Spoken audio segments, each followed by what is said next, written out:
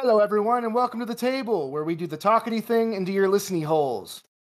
I am one third of the great hosting trio known as John. With me, as always, are my friends Aaron, Mike, and today we brought something special to the table. Let's go, boys. Okay, I'll give it to you. So what we brought to the table today is sequels. Movie sequels, whether or not we've thought that any sequel or some sequels are better than the originals, or if they're all just as worse than the originals, or what? What do we think? Let me lead off by saying Crystal Skull never happened. Nobody's allowed to talk about it. Start there. That's not a thing. It's not bad. That just should not exist. And I guess that brings a good point. And at what point does a movie series suddenly hit the wall, jump the shark, so to speak, if you want to take a TV parlance? I think that depends on the genre of films, because certain series only go for 2 or 3 movies, and then you have the horror genre that just keeps crapping out sequel after sequel after sequel. Yeah, so, horror for sure is one that's very sequel heavy. Action movies, I feel, are very sequel heavy. They are currently doing a 9th Fast and the Furious film, which is technically the 10th because Hobbs and Shaw was a thing. So I was fine with one, just one. And Tokyo Drift was neat as a concept, but it didn't have to be Fast and the Furious Tokyo Drift. It could have just been a Tokyo Drift movie. I mean, yeah, you had one drag race at the beginning, but that was really it. Yeah. Now, for what it's worth, I love the Fast and the Furious series. I love those films, but I've also never seen a single one of them in theaters. And I've said this before, and I will continue to say it until it's not true. I love the movie-going experience. So if I really like a series of films, I will go see them in theaters. I've seen like all the Pirates of the Caribbean movies in theaters. I've seen, like every Star Wars film in theaters at some point or another. Even the latest Pirates of the Caribbean one? I didn't even know that one was out until it was out. Because that's another one of those series that went on a little too long. Since we're on the subject of sequels, let's talk about Pirates real quick. Okay, Pirates of the Caribbean, Curse of the Black Pearl, great movie. Introduced us to a fantastic cast of characters. I don't think anyone can argue that Johnny Depp, Orlando Bloom, Keira Knightley, they made that film. It was fantastic. Oh, yes, easily. Oh, yeah. And I'm so amazed as well by what they made out of a single Disney attraction. Not even a popular one. Yeah, no, it was this really obscure ride in Disneyland where that was kind of racist. Like a lot of the attractions back then were kind of a little racist. If you don't think so, then go on the It's a Small World ride and tell me it wasn't just a little bit racist. Yeah, well, but no, I was listening to another podcast earlier today. A little bit of a shout out to Wisecrack and Show Me the Meaning, because they did a pod on the new Mortal Kombat, and I'm always interested to hear what those guys have to say. And they were talking about how certain movies have these weird cliffhangery endings that are sequel baiting, and they brought up Pirates of the Caribbean, and this was what was said, that the first film has a very concise beginning, middle, and end, that it's a standalone movie and it's fine, and that it baits its sequel at the end by saying there's still more adventure out there and there's potential for more movies. And that was great. But then they talked about Dead Man's Chest and how that movie ends. Slight spoilers for a 10-year-old, 15-year-old movie at this point. If you haven't already seen Dead Man's Chest, I'm amazed, for one. In a world where Disney Plus exists, go watch it. What are you doing? But that movie ended with Captain Jack jumping into the maw of the Kraken, and it was a very we'll see you next year kind of ending, and that was sort of a slap in the face to a lot of people, because they knew this is a muffed up ending to this film. We don't know what's going on. There's a lot of things left unsaid or undone, and it was kind of like what they did with it's been a popular thread with movies. Sequel baiting is a big thing, and I think in the case of some films that didn't earn their sequel potential back, that is kind of shitty, because it's denying sequels. It's denying closure for those films. But do I think that sequels Do I think that every sequel is worse than the original movie it spun off of? Not necessarily. A couple of my favorite franchise movies are sequels. Like, I love Nightmare on Elm Street. I was brought up on those movies as a kid. My favorite Nightmare movie, not the first one. So obviously, I like sequels. Well, but is that just because? I mean, do you still think that the first one was better done? Well, I mean, so what was your favorite Nightmare on Elm Street movie? Which one? My favorite Nightmare was 3. I liked Dream Warriors. That was awesome. It's my favorite. Don't blame me. I can see that. I like the marionette kill. I thought that was my favorite. And the thing about Nightmare on Elm Street, and the thing about horror movies in general is it's not really about the plot. It's about the inventiveness of the kills in the movie. And I thought that Nightmare 3 had the right balance of kills that were like scary in terms of imagery without being terribly goofy. You know what I mean? Because after 3, like Nightmare starts to get weird. Yeah. And I love the Nightmares. I've watched all those movies, and I will watch them anytime. If someone's like, "Hey, let's watch Nightmare on Elm Street," I'm like, "Fuck yeah!" Says yes to the guy with the fucking head in the background. Yeah, no shit, right? Good Freddy in the background there. I totally forgot. Well, I didn't buy the Freddy, so I forget it's there. And the mask isn't the one that irritates me. Seth's got the glove. He's got the Nightmare 3 Freddy glove. I want that Freddy glove. I blame you. I think he said he spent like $120 on it or something, like because he gets a discount. But yeah, Nightmare 3 was probably my favorite. But with horror films in general, like that is the series that they just keep beating the horse until it stops spitting up money. Look at the Friday the 13th franchise. Like it carried on into like it had double-digit sequels. That should never happen. Not even Friday the 13th. Look at Saw. Oh yeah, Saw had quite a lot of them too. Yeah. They did so many.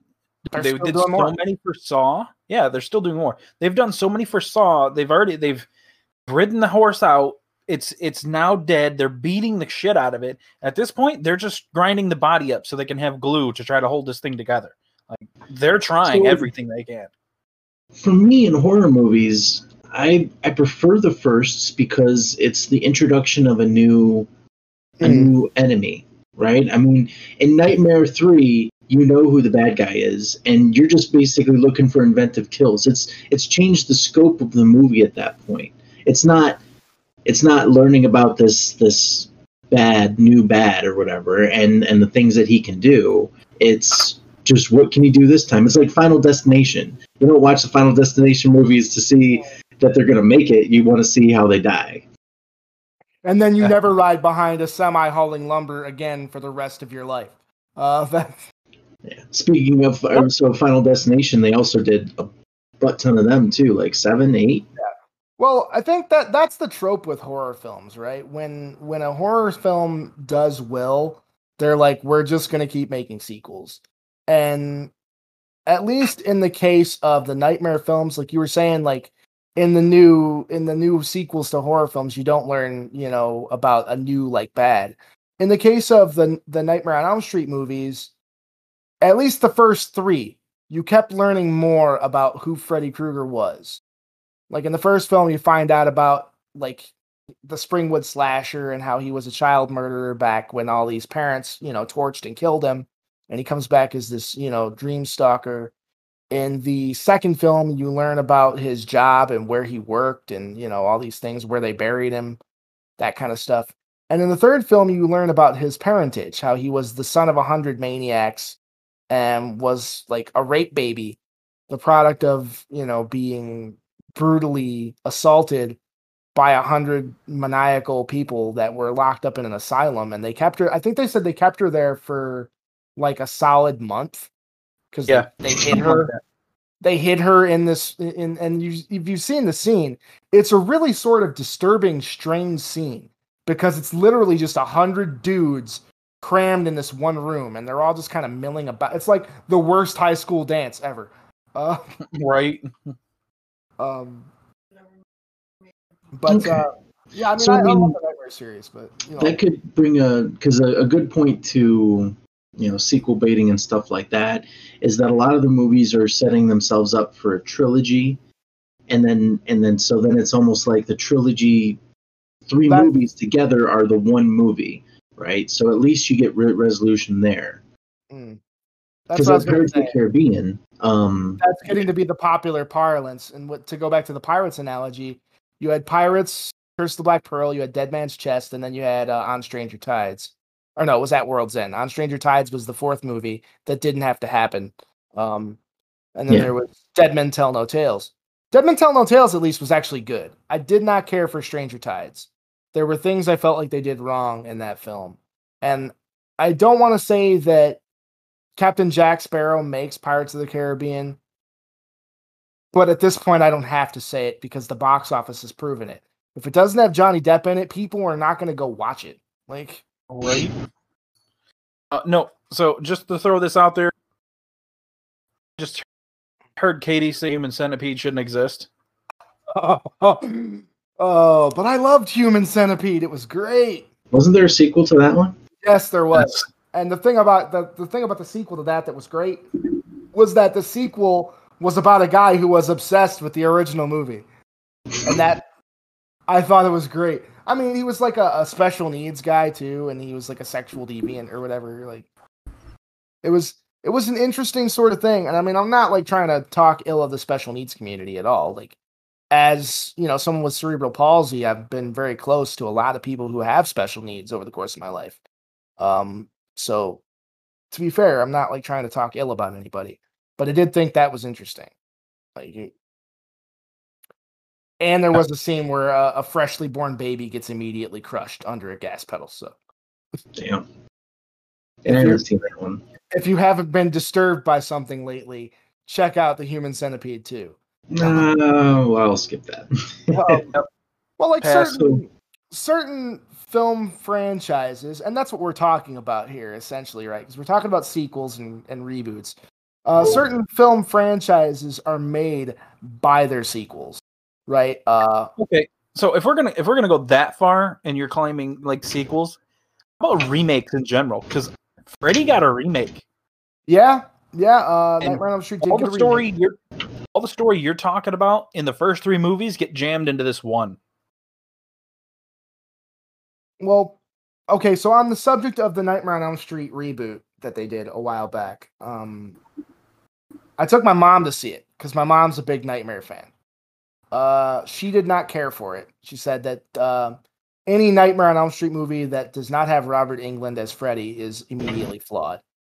For what it's worth, Robert Englund is Freddy Krueger. His middle name in credits is legally Freddy Krueger. He's Robert Freddy Krueger Englund. Because that's the role he's best known for. He's a terrific actor. I love seeing him in anything. But he's also like getting up there in years. I think he's like 90 or something like that. He was getting old. I mean, let me look up his age now because I don't want to say that and have it be like everyone thinks he's like 90 and he's really like 65. That'd be terrible. Still old, so either way, he's been up there in years, right? So I mean, I'm not talking ill about him at all, especially because it's Hollywood and you can make anyone look magically fucking 110 years younger. But here, so what about Alien series? Are we covering the prequels? No, let's just stick with the original Alien movies. I was going to say there's those three prequels that kind of like that Prometheus and all that stuff. Yeah, that's just to go back to the Robert Englund thing real quick. He is 71 years old. All right. Okay. Just to clarify that. Because I mean, so I liked Alien. I thought it was really good, but Aliens, the second Alien, definitely introduced a completely new spin on it. With the fact that there were, it was a hive of aliens instead of just one, and the Marines trying to fight against them, and the Queen and all that stuff. Felt like a much more better movie. However, then you get Alien 3, and Alien 3 was just this absolute horrible movie. I did not like Alien 3 at all. And then everybody doesn't like Alien Resurrection, but I thought it was campy fun. Yeah, I'll give it that. I I mean, it could have did loads better, but it was better than Alien 3. Yes. Well, from what you're saying, it sounds like it's not hard to be better than Alien 3. I'd compare it on the same line of, well, because it's just changing how the movie goes. Sticking with our Alien friends, I'm gonna call Predator versus Alien easily over Requiem, hands down. Oh, for sure. Yeah. That's its own franchise too. But then, like, I enjoyed the Predator films. Like, I'm not versed in Alien or Aliens or any of that. Like, I remember seeing them when I was younger. I watched them at a sleepover when I was like 10. So I do remember the films. I remember his fair share of nightmares. Oh yeah, I didn't sleep that night. Like the fucking H.R. Giger body horror shit terrified me. I was always a big fan of Alien. I didn't watch much of Predator, but when that alien burst out of dude's chest and ran across the room, I was like, nope, not sleeping. I'm done. I got a tidbit on that though. First, they didn't know what was going to happen. Yeah, so the one woman didn't know it was going to happen that way. Well, all of the actors didn't know. They knew something, that they were shooting a scene, but they didn't know that it was going to be coming out, or that something was going to come out that guy's chest. Well, I assume the guy that had it happening to him knew. The special effects people. Yeah, they just wanted to have more natural reactions, and I feel like they got it. Yeah, absolutely. But I mean, generally speaking, the question of are sequels better than the original film they're based off of? I think it depends on the genre of film. Because, like you were saying before, Aaron, the first film in a series, which is usually a trilogy, is your introduction to the characters in the world. And at that point, it's new and it's fresh and it's exciting. So I feel like people get more out of the first film in a series than they do out of the later films. Star Wars, as an example. Everyone's first introduction to, a long time ago in a galaxy far, far away, unless you were born in the last, 10 years or so, is A New Hope. Maybe the prequels, and if that's the case, I feel bad for you. I mean, at the same time, you could say the same thing for the Alien movies. If you're going to watch those, technically watching the prequels ahead of time, is that really going to help you any? Oh, God, no. No. And I think it's going to throw just more blades on it. Like, it's going to fuck everything up. You're not going to understand. You're not going to understand the prequels. You need prequels to the prequels for Alien to try and understand what's going on. No. For Alien prequels, I think technically you have to watch all the other Alien movies first, and then go back and watch the prequels to get what's going on. Just have Spark Notes, like a abridged version of Aliens on the side that you can reference. You're still likely to be confused. Yeah.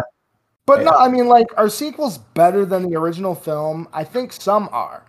And normally I think of horror movies when I think of this, and that's because I've seen a lot more horror films. For me, I definitely think that sequels it's very rare for a sequel to be better than the original, because the original introduced the concept, and it's hard for a sequel to bring out that same kind of new experience when they're working with old stuff. What about George Romero and the Dead movies? Because again, the Dead films are a series of movies that are iconic, they're classic. Everyone loves Night of the Living Dead. Not my favorite of the Dead films. Of the Holy Trinity of zombie movies, my favorite is Day of the Dead. So Day of the Dead was on the army base, right? Yeah. And I realize saying this, that any zombie movie aficionados that are listening to this podcast are going to crucify me for saying Day over Dawn. And that's fair. I get it. But Dawn didn't do anything for me, and I love Day. I did like Day. I thought Day was pretty good. So Night of the Living Dead is just so old. Well, Night of the Living Dead was fantastic for what it was, but I didn't see it until, it was years old at the time I watched it when I was 10, and I was used to the hyper violence of, movies that were made in the late 80s, early 90s when I was really young. So to see Night of the Living Dead, which was shot in black and white, and the effects were, they were new, so they weren't like, super graphic or gory. Now, if I had seen the Tom Savini, like the 80s remake of Night of the Living Dead, if that had been the first one I had seen, I'd probably still be having nightmares. In my 30s, I expect. Yeah, because you're not a big fan of zombies in general. I am a fan of zombies, but I am a fan of zombies because I am terrified of zombies. Exactly. Yeah. I don't know. I've started my whole wish list for zombie killery. I own my 22. I gotta pick up subsonic ammunition. Just need a silencer, and ladies and gentlemen, this is what happens when you have a dog-eared copy of the Zombie Survival Guide, and you know exactly what weapons to purchase. I mean, a bow or a crossbow would be a better bet there. Would be. Depends on the amount of moving parts. It would just be a preference on my end to have this weapon. That wouldn't be the do-all, end-all. That's just kind of a emergency has arisen. I need this gun. It's just a little quieter. That's all it really is. Yeah. Boys and girls, make real good friends with a machete and or a crowbar. At least a crowbar has utility. Well, there's that monk weapon. The staff thing. No, he's talking about the Shaolin spade. Yeah, there you go. Yeah, I've read the book, Aaron. It's mine. Like, I know. Well, and I mean, it makes sense, right? I mean, they had some good points for it. A gift from an ex-girlfriend that I have held on to. So, yeah. But so horror movies, I think it does seem like they have a greater propensity of having a sequel that's better. Horror movies are rife for sequels in general. And while some sequels wind up, like, the general rule is that sequels are not as good as the first film. Sometimes you'll get one that's just as good or that scratches that same itch. And I think that's true more for horror films than any other type of film. Like, a lot of people think that Empire was the high point of the Star Wars trilogy. I tend to agree in a sense because Empire is where things started to come to a head. But I'm also not hard to please when it comes to films and film sequels. And I think that's been a popular kind of course of events for me, at least, particularly. I can't speak for Aaron or Mike here, but I know that I'm not hard to please when it comes to films and film sequels. Yeah, there's still the fact that, I may enjoy them, but there's still the fact that I probably won't enjoy them as much as I did the original. But that doesn't necessarily mean that I'm like, just because I didn't enjoy it as much as the original, that this is a bad movie. Well, in some cases, it is a bad movie, though, and that's okay. In some cases, it is, yes. In some cases, it is a bad movie. Like, I've said this before, to go back to the discussion about the Fast and the Furious films. I love them. Never seen them in theaters. I got the worst death glare ever when I mentioned to a coworker that they were not thinking man's movies. And that is not, like, I'm not talking shit on the Fast and the Furious as a franchise. It's just not a thinky movie. Like, it's like the Transformers movies. It's just I can't. No. Yeah, no. Like, to say that the Fast and the Furious are thinking man's movies is like just wow. They're about fast cars and hot women. That's all they need to be about. Like, I don't care. Yeah. Not every movie needs to have some emotionally moving plot or, touch you to your very soul. No, and there was a discussion about that because I think they said it was Martin Scorsese that said that Marvel films were the death of real cinema because they had become about spectacle and, they were more like amusement park rides. And I can understand that statement and I get it because these movies are making buku bucks.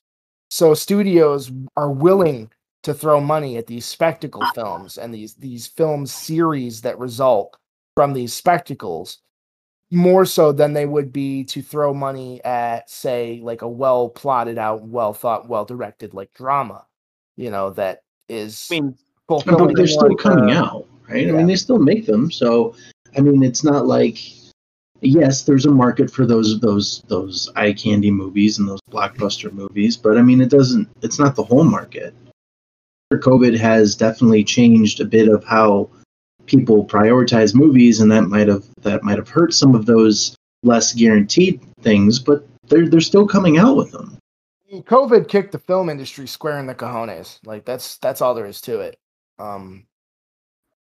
Yeah, I'll give it that. But Katie threw out one just a moment ago. The Underworld franchise. Oh, that one's pretty big too. That's another franchise I think that's gone on for like two movies too many at least. One. I mean, I think they resolved everything fine at the end of the first one. Dude was super powerful. He was a vampire werewolf. Yeah, they could have ended it at one. Well, I mean, I think they had to do at least the second film because of the way the first film ended. That was very sequel baity. That's the point. They could have ended it at one easily, but then they baited it with Marcus. But you want to talk about, on the subject of the Underworld franchise and movies that the original was better than the sequel. Ladies and gentlemen, I present you with The Crow. The Crow, which is easily my favorite movie of all time. I have a copy there. Based on one of my favorite comic books of all time. I'm super grateful to have met James O'Barr and to have him had autographed my copy of The Crow. It is now one of my prized possessions. It was before that, but even more so now. The sequels to The Crow get progressively worse. Oh, dude. Fourth one, man. I just wanted to shoot myself in the fucking head. I think Edward Furlong did too.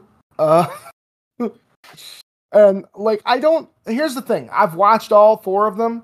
I will sit down for a Crow marathon if anyone's down for it, but I will proceed to make more and more fun of those movies as we get into the later sequels. Remind me, wasn't 2 City of Angels? Yeah. That was the one with they killed his kid, right? Yeah. Okay. That was the last one I thought was good. Well, and the reason that I bring up The Crow, because we were talking about the Underworld series, and the main character in Underworld, the male lead, was a guy by the name of Michael Corvin. For anyone who doesn't know. And this is relevant because the lead character in The Crow City of Angels was a character by the name of Ash Corvus. Now, I don't think anybody remembers these promo materials because they were back from like 1995.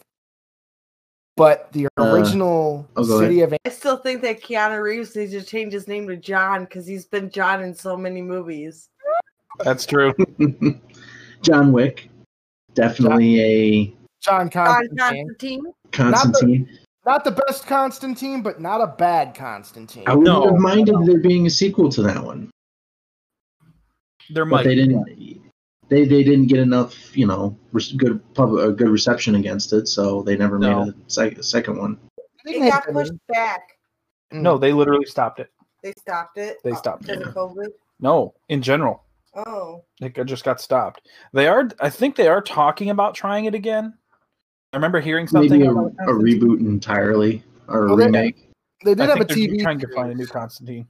They have a Constantine TV series. And I think that was well received, which might have sparked some new interest in another movie. I loved it. I don't care if anybody else hated it. I thought it was the greatest thing ever. So, well, I mean, it's probably very similar to that Helsing TV series too, wasn't it? I mean, look at it this way, though. I mean, John isn't very, very hard to impress. I mean, he likes, Freddy Krueger. So, I mean, how hard is it to impress him? Hey, the dumpster fire bad guy, I mean, come on, like shit. I mean, it's Wolverine without the skeleton. Like, come on, dude. Blow me.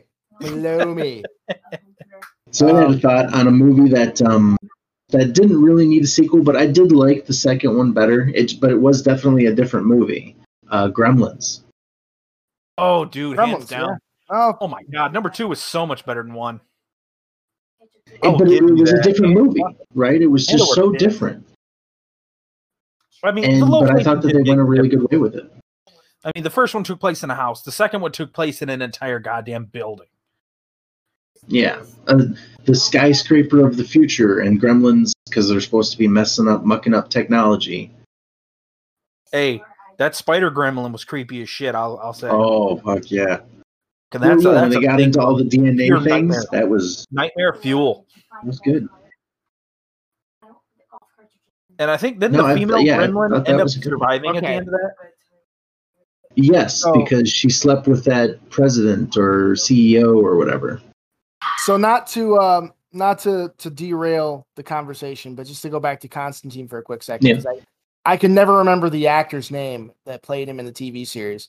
For what it's worth, I think the best Constantine was in the TV series, and damn it, it was just the guy that dropped into the Arrowverse and helped out. Yeah, that was. Oh, dude, yes, yeah, easily. Because his name is Matt Ryan. For anyone who doesn't know, I knew him vocally because he was the voice of Edward Kenway in Assassin's Creed 4 Black Flag, which is one of my favorite games in the franchise. But if you've seen the show and you haven't read the comics, just look up an image of John Constantine. It's fucking Matt Ryan. Like, that's who it is. Yeah, dude. Hands down. Well, what about like the animated movies? Where they get him to do the voice of Constantine. Oh, yeah. All right. Weird thought, right? Like, maybe the guy who's like arguably the best Constantine does the voice of the character in all the animated adaptations. Well, you never know. I mean, they might have done something else. Well, I mean, yeah, because I've seen some of them and they were good. So I agree there. Yeah, I haven't seen the TV show. Oh, dude, no. It's available on the CWC because NBC canceled it because they're fucking insane. But it's available on the CWC, so you can watch it on the CW app. Anyone who has not seen it, watch it. It's worth watching. I'll have to do that. The CWC that and Hellsing, because I heard Hellsing was free to watch, correct? Yes, they are free to watch. We are not being sponsored. Sorry. No, we're not sponsored by the CWC or really anybody for this matter. So on that note, if you're listening and you would like to, please I'm kidding. For the, I don't know, like a handful of subscribers. Hey, we've got traffic. We're getting there. I know. I'm just living a bit. That's it. On the traffic end, I appreciate you listening from Germany. our single Germany listener, I appreciate. Yeah, when we looked at our analytics, we did find there was a listener in Germany. Whoever you are, thank you. Yeah, thank you so much for listening. Spawn then. Oh, Katie brings up Spawn. Oh, they've been talking about doing a reboot of Spawn for a while, and I think that the reboot for Spawn is going to be great. Todd McFarlane is like directly involved in every aspect of the huge difference. Yeah, I like the original Spawn, the movie Spawn. Well, I mean, I never did read the graphic novels, so I don't know if it was really true to the original vision. There are aspects of that film that are done well, and there are aspects of that film that are done horribly. They do hit a lot of the basic plot points, right, of the earlier Spawn comics, because they're basing it off of, I want to say it's like the first 50 issues of Spawn or whatever. So like Al Simmons does, is a special forces operative that is murdered in the line of duty and comes back from hell, like onto Earth to see his wife again, and is tricked, into returning. I think it's like 10 years after he died. So his wife is remarried and has a child and all that stuff. And it's all designed to torture him into doing what hell needs him to do in order to jumpstart the apocalypse. So the plot is like on point. Visually, I don't think it was horrible. I don't think the special effects hold up very well. It wasn't horribly cast. I think John Leguizamo as Clown was like great. I love that. Love the character. I thought it was proper comic relief. I think he did a great job. But I do think they messed up in a couple of areas. If I'm not mistaken, Spawn was PG-13. Spawn easily should have been a hard R. Yeah, well, that was at the time when all movies were really shy on putting an R rating on a movie. Well, especially comic movies, because comic films were still like seen as the purview of like kids and Yeah. teenagers. I mean, that's when the original X-Men's were coming out, and they were all PG-13. Yeah, we're not going to talk about the X-Men films. I don't have the patience to talk But about. now, I mean, what we got? New Mutant, which is R, I believe. I haven't seen that yet, but I'm gonna. That looks pretty good. I mean, Deadpool comic R movie. Wolverine came out with an R movie. Well, you mean after X-Men Origins butchered Deadpool, and Ryan Reynolds fought and kicked teeth to get the Deadpool movie released. Yeah. But and that's another thing about sequels, because you run into certain issues with franchise films. Talk about the Marvel Universe movies. You run into issues where, like, the X-Men are Marvel characters and they're in the purview of Marvel, and some of them take part in the events that are alluded to in some of these films, but because of licensing, they can't be used in the films. Like when they did Civil War, Wolverine and the X-Men in particular were very important in the Civil War comic event, but because the X-Men were owned by 20th Century Fox at the time, they had the film rights. Marvel could not use like the X-Men in the Civil War film. They got away with using Spider-Man because they came to an agreement with Sony. Sony owns the film rights to Spider-Man. So that's the thing. Yeah, which I think is a good idea for them, because I mean that's revitalized Spider-Man. And there's a certain friend of mine who hated the Venom movie because of the fact that it did not feature Spider-Man. It couldn't, by definition, be tied to the MCU because of licensing. And the second one, I believe, is going to have Spider-Man in it. Well, then he'll be happier. I hope. I mean, it might. It's definitely going to have Carnage, but I don't know if it's going to have Spider-Man. And Woody Harrelson's playing Cassidy, which is going to be great. I'm looking forward to Venom too. That looked really good. That'll be pretty dope. Although on the subject of Spider-Man movies, I do think it's worth noting that the best Spider-Man film to come out wasn't even a live action film. It was animated. You're into the Spider-Verse? Dude, you're gonna tell me it wasn't a fucking great movie? I haven't seen it. You haven't? What is wrong with you? Why are we still recording this podcast? Go watch Into the Spider-Verse. It's on Netflix. Go watch it right now. What's wrong with you? I don't have Netflix anymore. Disney Plus. Is it on Disney Plus? I do have Disney Plus. I'll go watch it. So that I can calm John down from that look of consternation that he had there. I'm kind of amazed with you right now. Like, not gonna lie, if he shit a pine cone, I don't think we'd get the same face. I think it'd be a much more relaxed face than what he put on there. Well, I think I'd be dealing with my bleeding asshole at that point. Thanks. Well, at least it comes out a little smoother. It's just hydrated. A little extra lubrication. Oh, y'all are terrible. But yeah, I mean, to get back to the discussion of sequels being better than the original film, a lot of the times, like you said, the original film's your introduction. To talk about some films where the sequels I don't think did as well at all. Let's go Indiana Jones real quick. I don't know. How about I step on one that's a little further in, action-wise? Okay. Die Hard. This one was great. I think some of them sequels did better. I haven't seen too many of the Die Hard sequels. I mean, I haven't watched Die Hard itself in a long time. It's been a while, but I do remember the first one more there. Well, I guess for me, Speed. Remember Speed? Oh, yeah.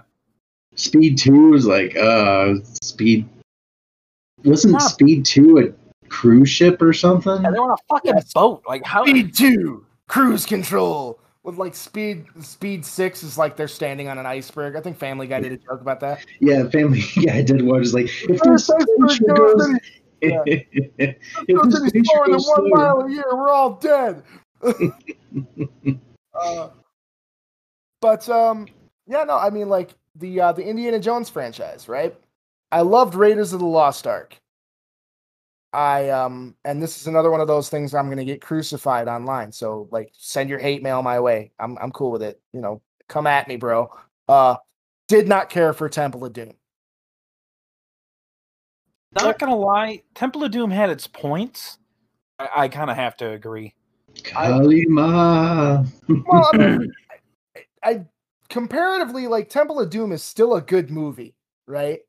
I'm not saying it's a bad film, and it is iconic because a lot of the stuff you associate with Indiana Jones came from Temple of Doom, like the traps and the giant boulder and shit. That was all Temple of Doom, dude.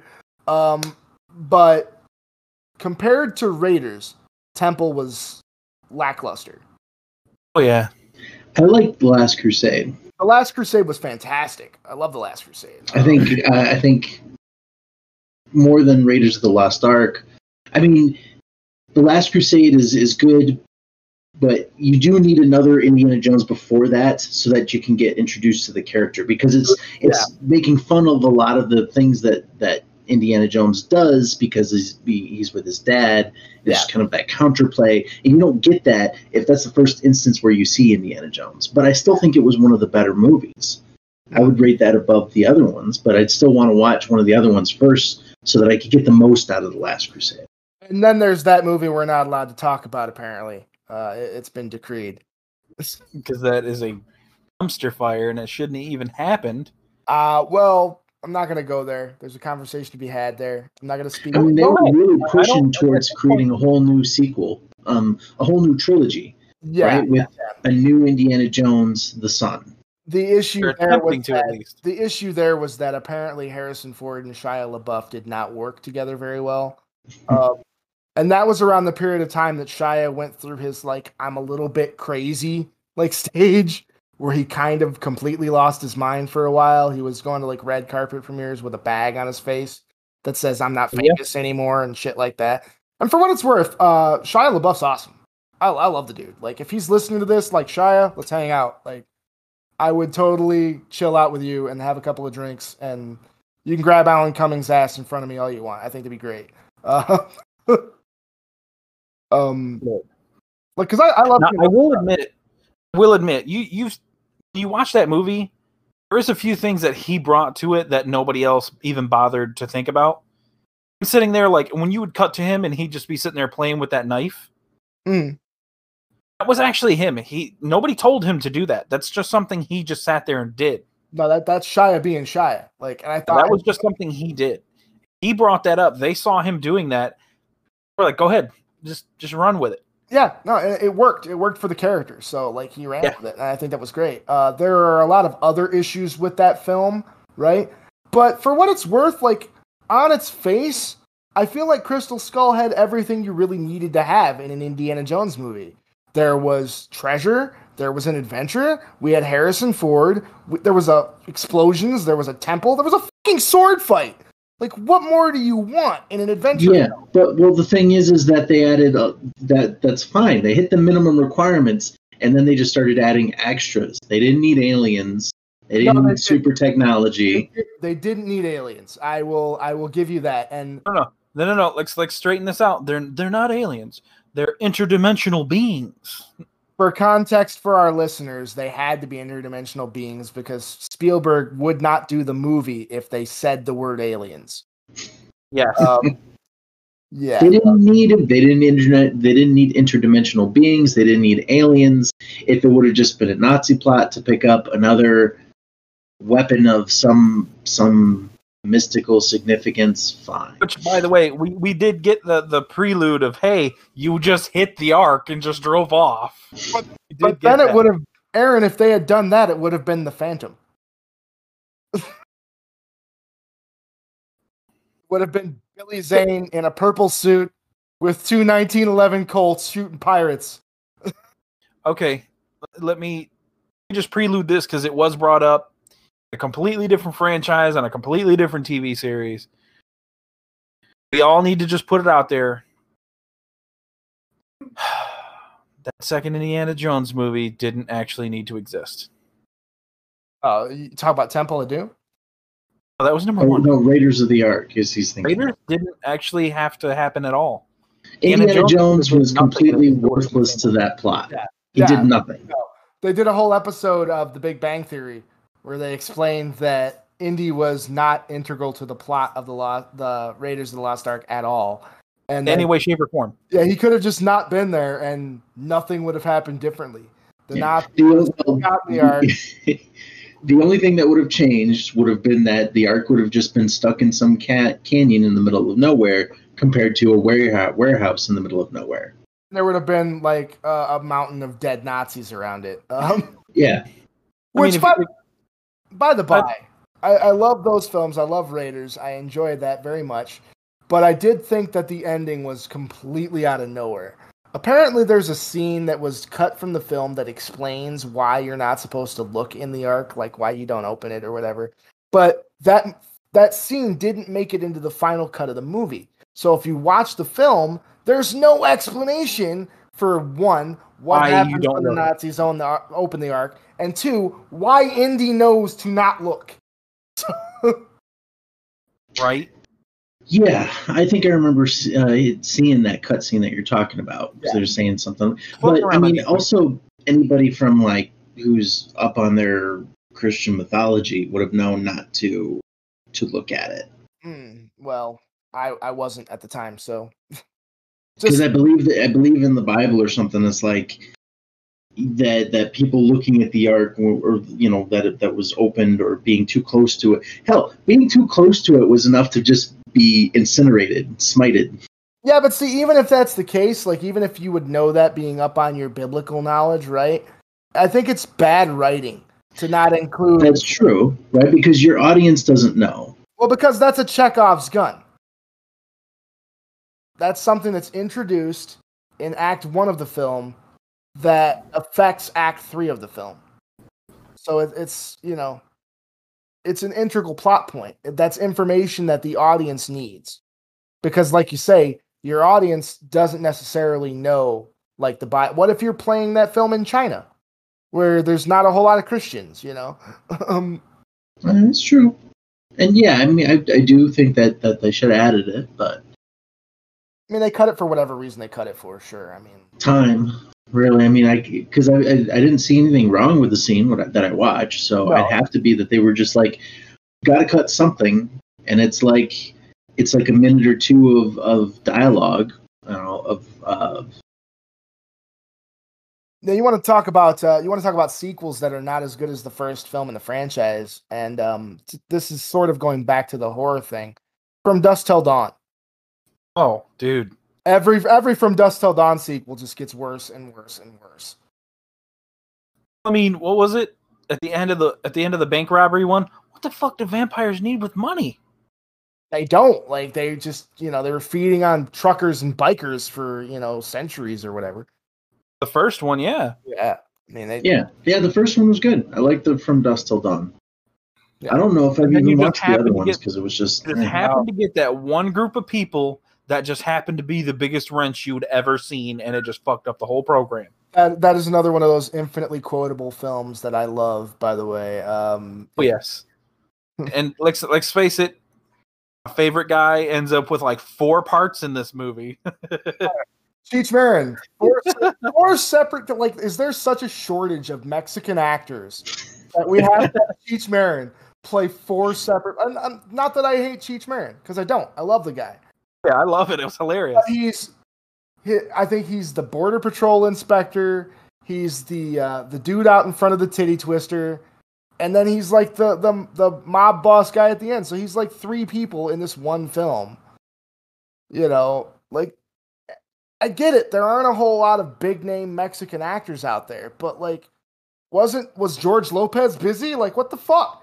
I don't think George Lopez was a thing at that point. Well, yeah, but they could have made him a thing. Like, you couldn't tell me he wasn't out in the 90s trying to look for work out in Hollywood. Like, what was his name? What's dude's name? Machete. What's his name? Yeah, I was just thinking him. I don't know. John? Here's a resident actor name, dude. Yeah, because, I mean, they pulled him into the Predators movie. It's Colombian Cartel. Pulled him in as a Colombian Cartel. He's very grizzled. I could see him being the boss at the end. I mean, but that's right. That's another infinitely quotable movie. From Dusk Till Dawn. I love a lot of the lines in that movie. Like I don't believe in vampires. I believe in what I saw, and what I saw was fucking vampires. Right. I love shit like that. The stabbing the heart with the pencil. Oh yeah. By the way, another fantastic performance by Tom Savini as the infinitely lovable, everyone's favorite biker, Sex Machine. He's got a great story around the crotch gun that was in that movie too. By the way, also appears in Desperado. I think it was Desperado or Once Upon a Time in Mexico, which is another sequel. I never saw the first movie in that series. I never saw El Mariachi. I've seen Desperado. Love Desperado. Have Desperado. I have a copy of it. Watch it all the time. It's a great film. Seen Once Upon a Time in Mexico. Love that movie. Great movie. But I've never seen El Mariachi, and that's the first one of the trilogy. Well, maybe you should. Yeah, if somebody knows where I can find it, I'd love to sit down and watch that. It'd be great. Online. Google. Technically, wasn't there a movie that occurred before From Dusk Till Dawn? Led into it From Dusk Till Dawn? Well, one of the sequels. A lot of the sequels take place earlier. I think there was Texas. No. There's supposed to be a movie based around the brothers doing the bank robbery. Oh, you mean on the Brothers Gecko and all that stuff they were doing? I think there was technically one of those movies is what this leads into. I think that's what that was supposed to end up being. I honestly, I don't know. I'm gonna have to look that up to be sure, but I know that's what it was supposed to be. I haven't watched the TV series. I think I saw 1 or 2 episodes of it. I know Wilmer Valderrama was in it. For our listeners, that's Fez. Fez from That 70 Show. That was my shitty Fez impression. It sounded more like the dude from Office Space. Where's my stapler? My stapler. It's a red swing line stapler. Jesus. Mike Judge from Beavis and Butthead fame. Actually, he's better known for King of the Hill these days. I'm sorry. Yeah. I'm old, okay? I watch Beavis and Butthead. The yesteryears of Ren and Stimpy. Yeah, Spumco. Yep. That was Bob Camp and John Cristofalusi. I've met Bob Camp, by the way, while we're on that subject. I go to a lot of conventions, and he was at Cherry Capital Con some years back. So I met Bob Camp. And to tie back to an earlier discussion, I always like to get prints from artists at conventions. I got a print from Bob Camp signed by him of a Nightmare on Elm Street themed Ren and Stimpy. So I've seen this. I can That'd be confirm. pretty cool look. Apparently he did it for Wes Craven at another convention they were at together. So he did it Wes Craven had the original. I remember I can confirm this. It is legitimate. Yeah, that's the thing. I have it. It's signed. So what other sequels do we got? Well, I mean, there's a lot of franchises that have carried on for film after film. We could do a whole podcast on the Star Wars sequels and prequels. We can talk about those. We can talk about the Karate Kid movies. Oh yeah, Karate Kid movies. You bring up remakes of the Karate Kid, and I love those films. I love the original Karate Kids. Ralph Macchio is great. Love Pat Morita. Fantastic. And I'm not gonna hate on the Jaden Smith Karate Kid. The only thing I have to say about that film was it should not have been called The Karate Kid. You do not make a film set in China where a child learns Chinese martial arts and call it The Karate Kid. That is blatantly tone deaf. Blatantly. Don't get me wrong. Love Jackie Chan. The movie was, great. The action scenes were good, but it wasn't karate. It was kung fu. I'm not gonna lie. I was trying to get the same name. Yeah, I did like the way they gave him a background that actually, now you understand why Miyagi is more temperamental this time around. I like the background we have this time around, opposed to just before, yes, his what was it, wife and son or wife and kid died in a car crash. He's rebuilding the car. By the time he finishes rebuilding the car in a year, he literally beats this car to death again. He fucking destroys it just to rebuild it year after year. Whereas in the original film, in the original series, Miyagi was a World War II vet. His wife and child died in childbirth. So that was Miyagi's big sad story, and how he wound up being, this lonely old dude doing with like 8 cars. Well, he owned was junkyard kind of thing in front of his house, I guess. Owns 8 cars. All of them are old school renovations. He was literally on the other side of the tracks, which I thought was great. But yeah, that was a series of films that I think we got our 3 with Pat and Ralph. The story of Miyagi and Daniel-san, which was great. Those were fantastic films. Very 80s movies, very 80s films.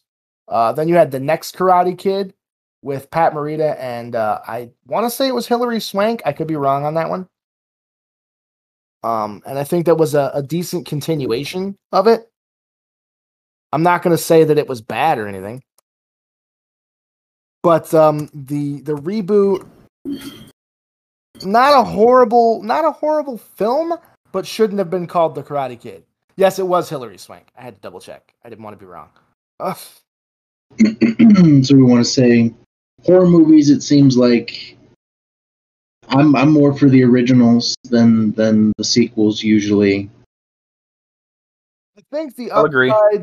upside to horror movies is that because they do so many sequels, they have more of an opportunity to get the sequel right.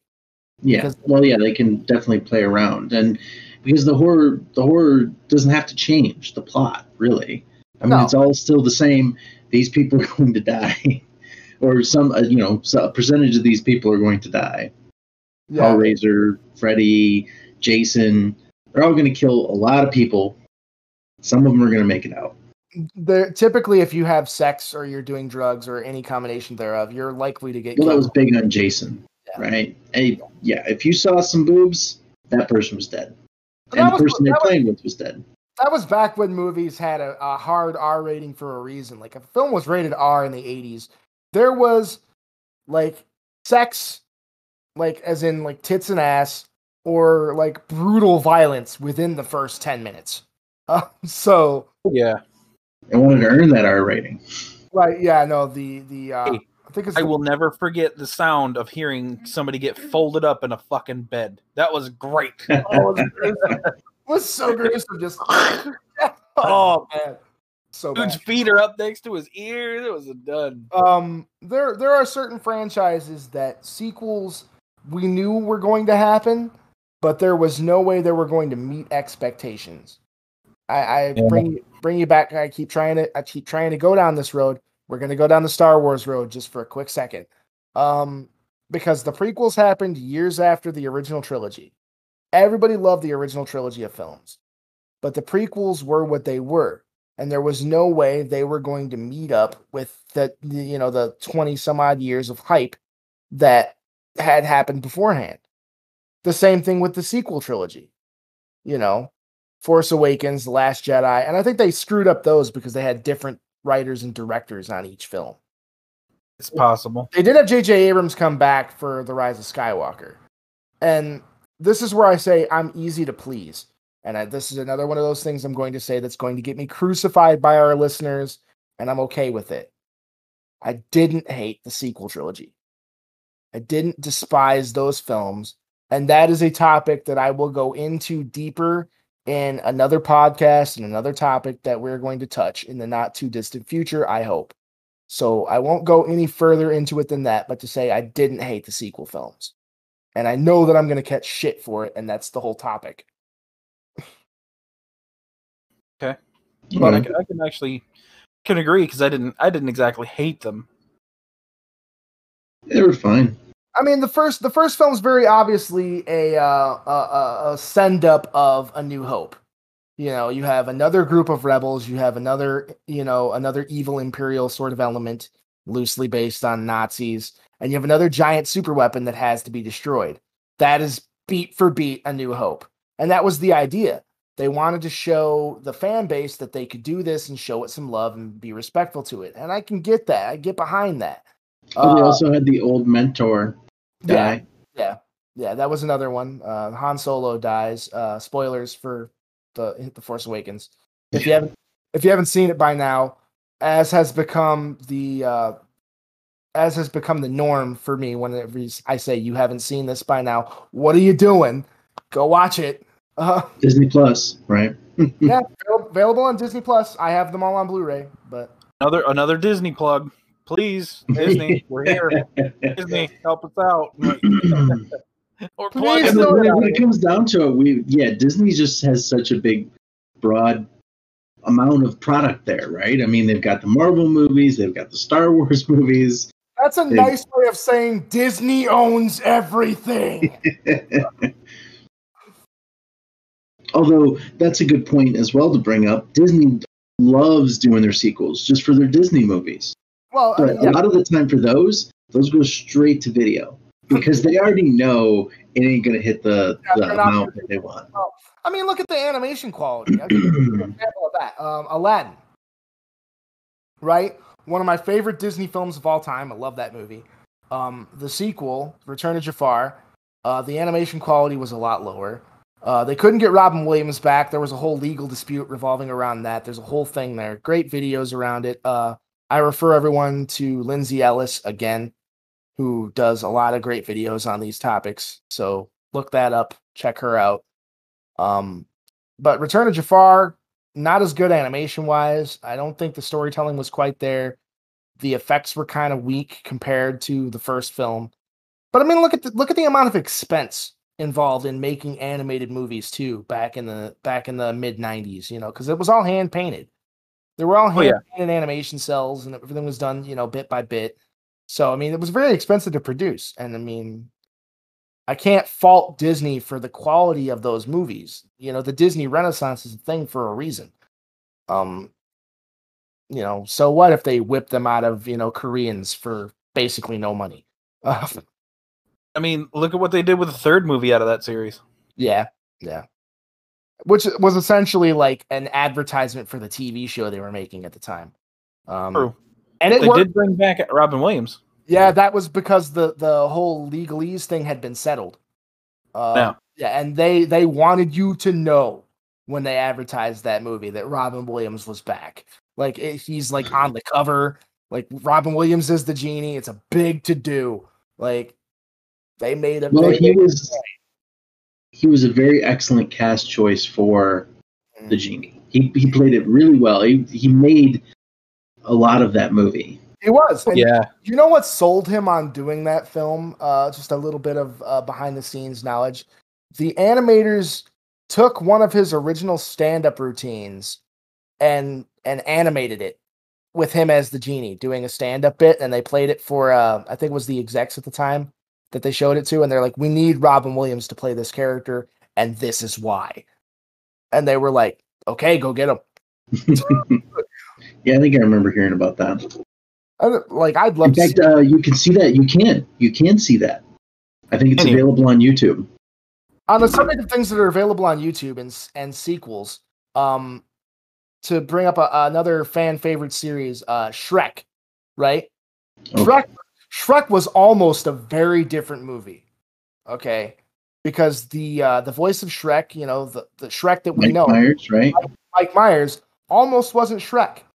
The original casting choice for Shrek that they did a couple of introductions was Chris Farley.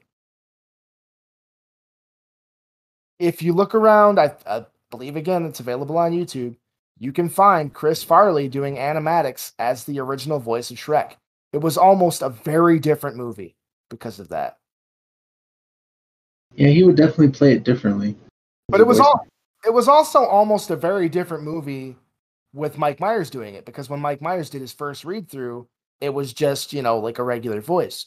And when they were just about done with the VO production on that film, he asked the voice director if he could redo a take with like the Scottish accent that Shrek is known for. And the director loved it so much, they went back and redid all of his lines. It's there. I found it. That's a Robin Williams initial Disney sketch, whatever. Okay, you'll have to send that to me because if I've seen it already, I'd love to watch it again because who doesn't love Robin Williams? Yeah, I think I read it on Reddit and then found the link, and yeah, it was good. Hey, Reddit, that's real clever. I like the way that they came up with that. Reddit on Reddit. But yeah, I mean, like Disney's really big for sequels, and there are some movies that get sequels that did not need them. Matter of fact, most of the Disney animated sequels were. Yeah, I feel Disney sequels definitely a lot of those are not up to snuff compared to. They would have been fine as standalone movies. The Lion King didn't need a sequel. We didn't need Simba's Pride. I like Lion King 1.5 was good. I could have done without the Mulan sequels. I could have done without the Fox and the Hound getting a sequel. I love those films. Love the Fox and the Hound. Didn't need a sequel. Lady and the Tramp didn't need a sequel. Pocahontas. I could see where there was still a story there because the real life Pocahontas did stuff beyond what we saw in the film. So I kind of get that being a sequel because she does go to England and she does meet John Rolfe and all that stuff really did happen. I mean, not in the same time. I'm not gonna lie. I appreciate that they made her an older person because that would have been super creepy if it would have been her legitimate age. What, you mean because the real Pocahontas was like 12 and the real John Smith was in his 40s when they met? Like, exactly. Yeah. There's a lot of things that they did, but that's a whole nother conversation about cultural appropriation in films in the 90s and stuff. Because Disney was really big on that. They've gotten better since then. You look at stuff like... You're going to talk about that. I mean, Lion King. I mean, everyone's always saying that Lion King is just a straight ripoff of the Japanese movie. Yeah. You mean Kimba the White Lion. There you go. Which I haven't seen, but I hear that all the time. It is very similar. Kimba's a much older film though. The animation quality is not up to snuff compared to the True. Lion. But Disney put a lot more money at that stuff than Hold on, Bob. They had a bigger company to do that stuff. That being said, I thought when you were saying Lion King was a ripoff, I thought you were going to say it's a ripoff of Hamlet, because it is. It's absolutely a ripoff of Hamlet. Sure. And then that comes up to there is no such thing as an original idea anymore. Okay, yeah. Going to that point, I do want to point this out because I noticed it. I don't know if anybody else has. I'm pretty sure I've said it to John at least once. Avatar, not the Bender, the blue people. Yeah, James Cameron took another movie, and I promise you this makes sense if you actually stop to think about it. Pocahontas.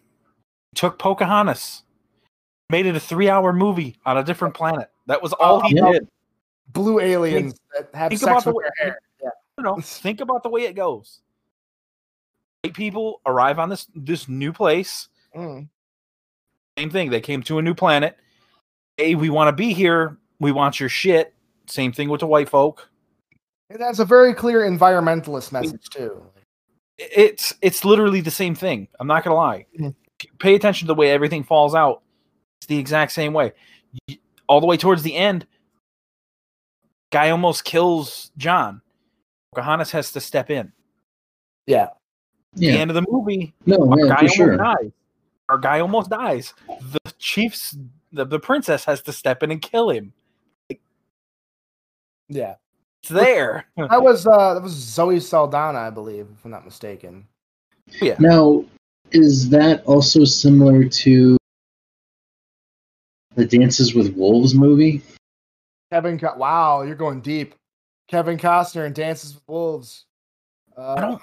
What was the plot to Dances with Wolves? I know of it. I don't think I've ever seen it. Because I'm making that reference because Avatar has also been compared to, in South Park, the Dances with Smurf movie, which was just a ripoff of the Dances with Wolves movie.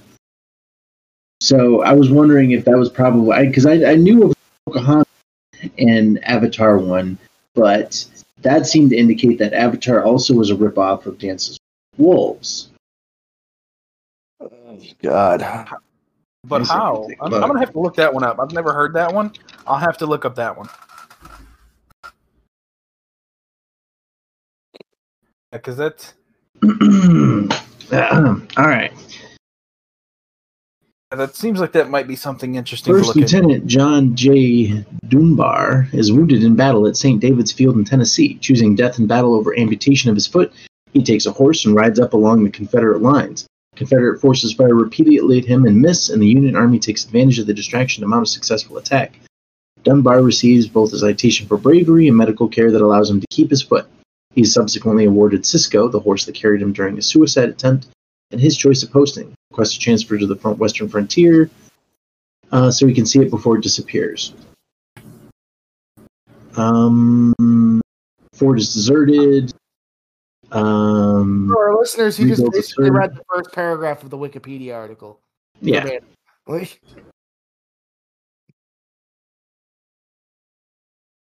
Because I was looking at the Sioux camp, attempt dialogue. The white adopted daughter of the tribe's medicine man. Rescues a girl. Establishes rapport. Then there's language problems. They overcome those. At least he used the word rapport properly, and he didn't try to say rapper. I'll make a note of that so I can do that next time. You putz. So he develops a growing rap heart. And repartee. So yeah, he slowly gets used to their lifestyle and culture, and then the U.S. eventually comes in to try and fight, and the Sioux fight back, and they win.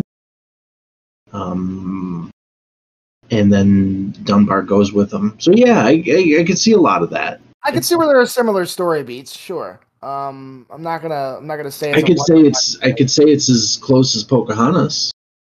Yeah, I mean, I could see similar story beats. I'm not gonna say it's 1-to-1 analogous, but I get it. Like I said, I'd have to look deeper into it. I'm pretty sure somebody's done a video on it. And that's probably another movie that's gotten 17 sequels that it didn't need. What, Dances with Wolves? Dances with Wolves 2. Even more dances with more wolves. Dances with Wolves 3. The Dancing. Dances with Wolves 4. 2 left feet. Well, that's where I like that one. By the way. That's where you know a series has gone too far, where instead of numbering entries, they have like subtitles beneath them. You know, give an example: the Child's Play franchise, right? Child's Play, to go back to horror films, because that's where a lot of this is very prevalent.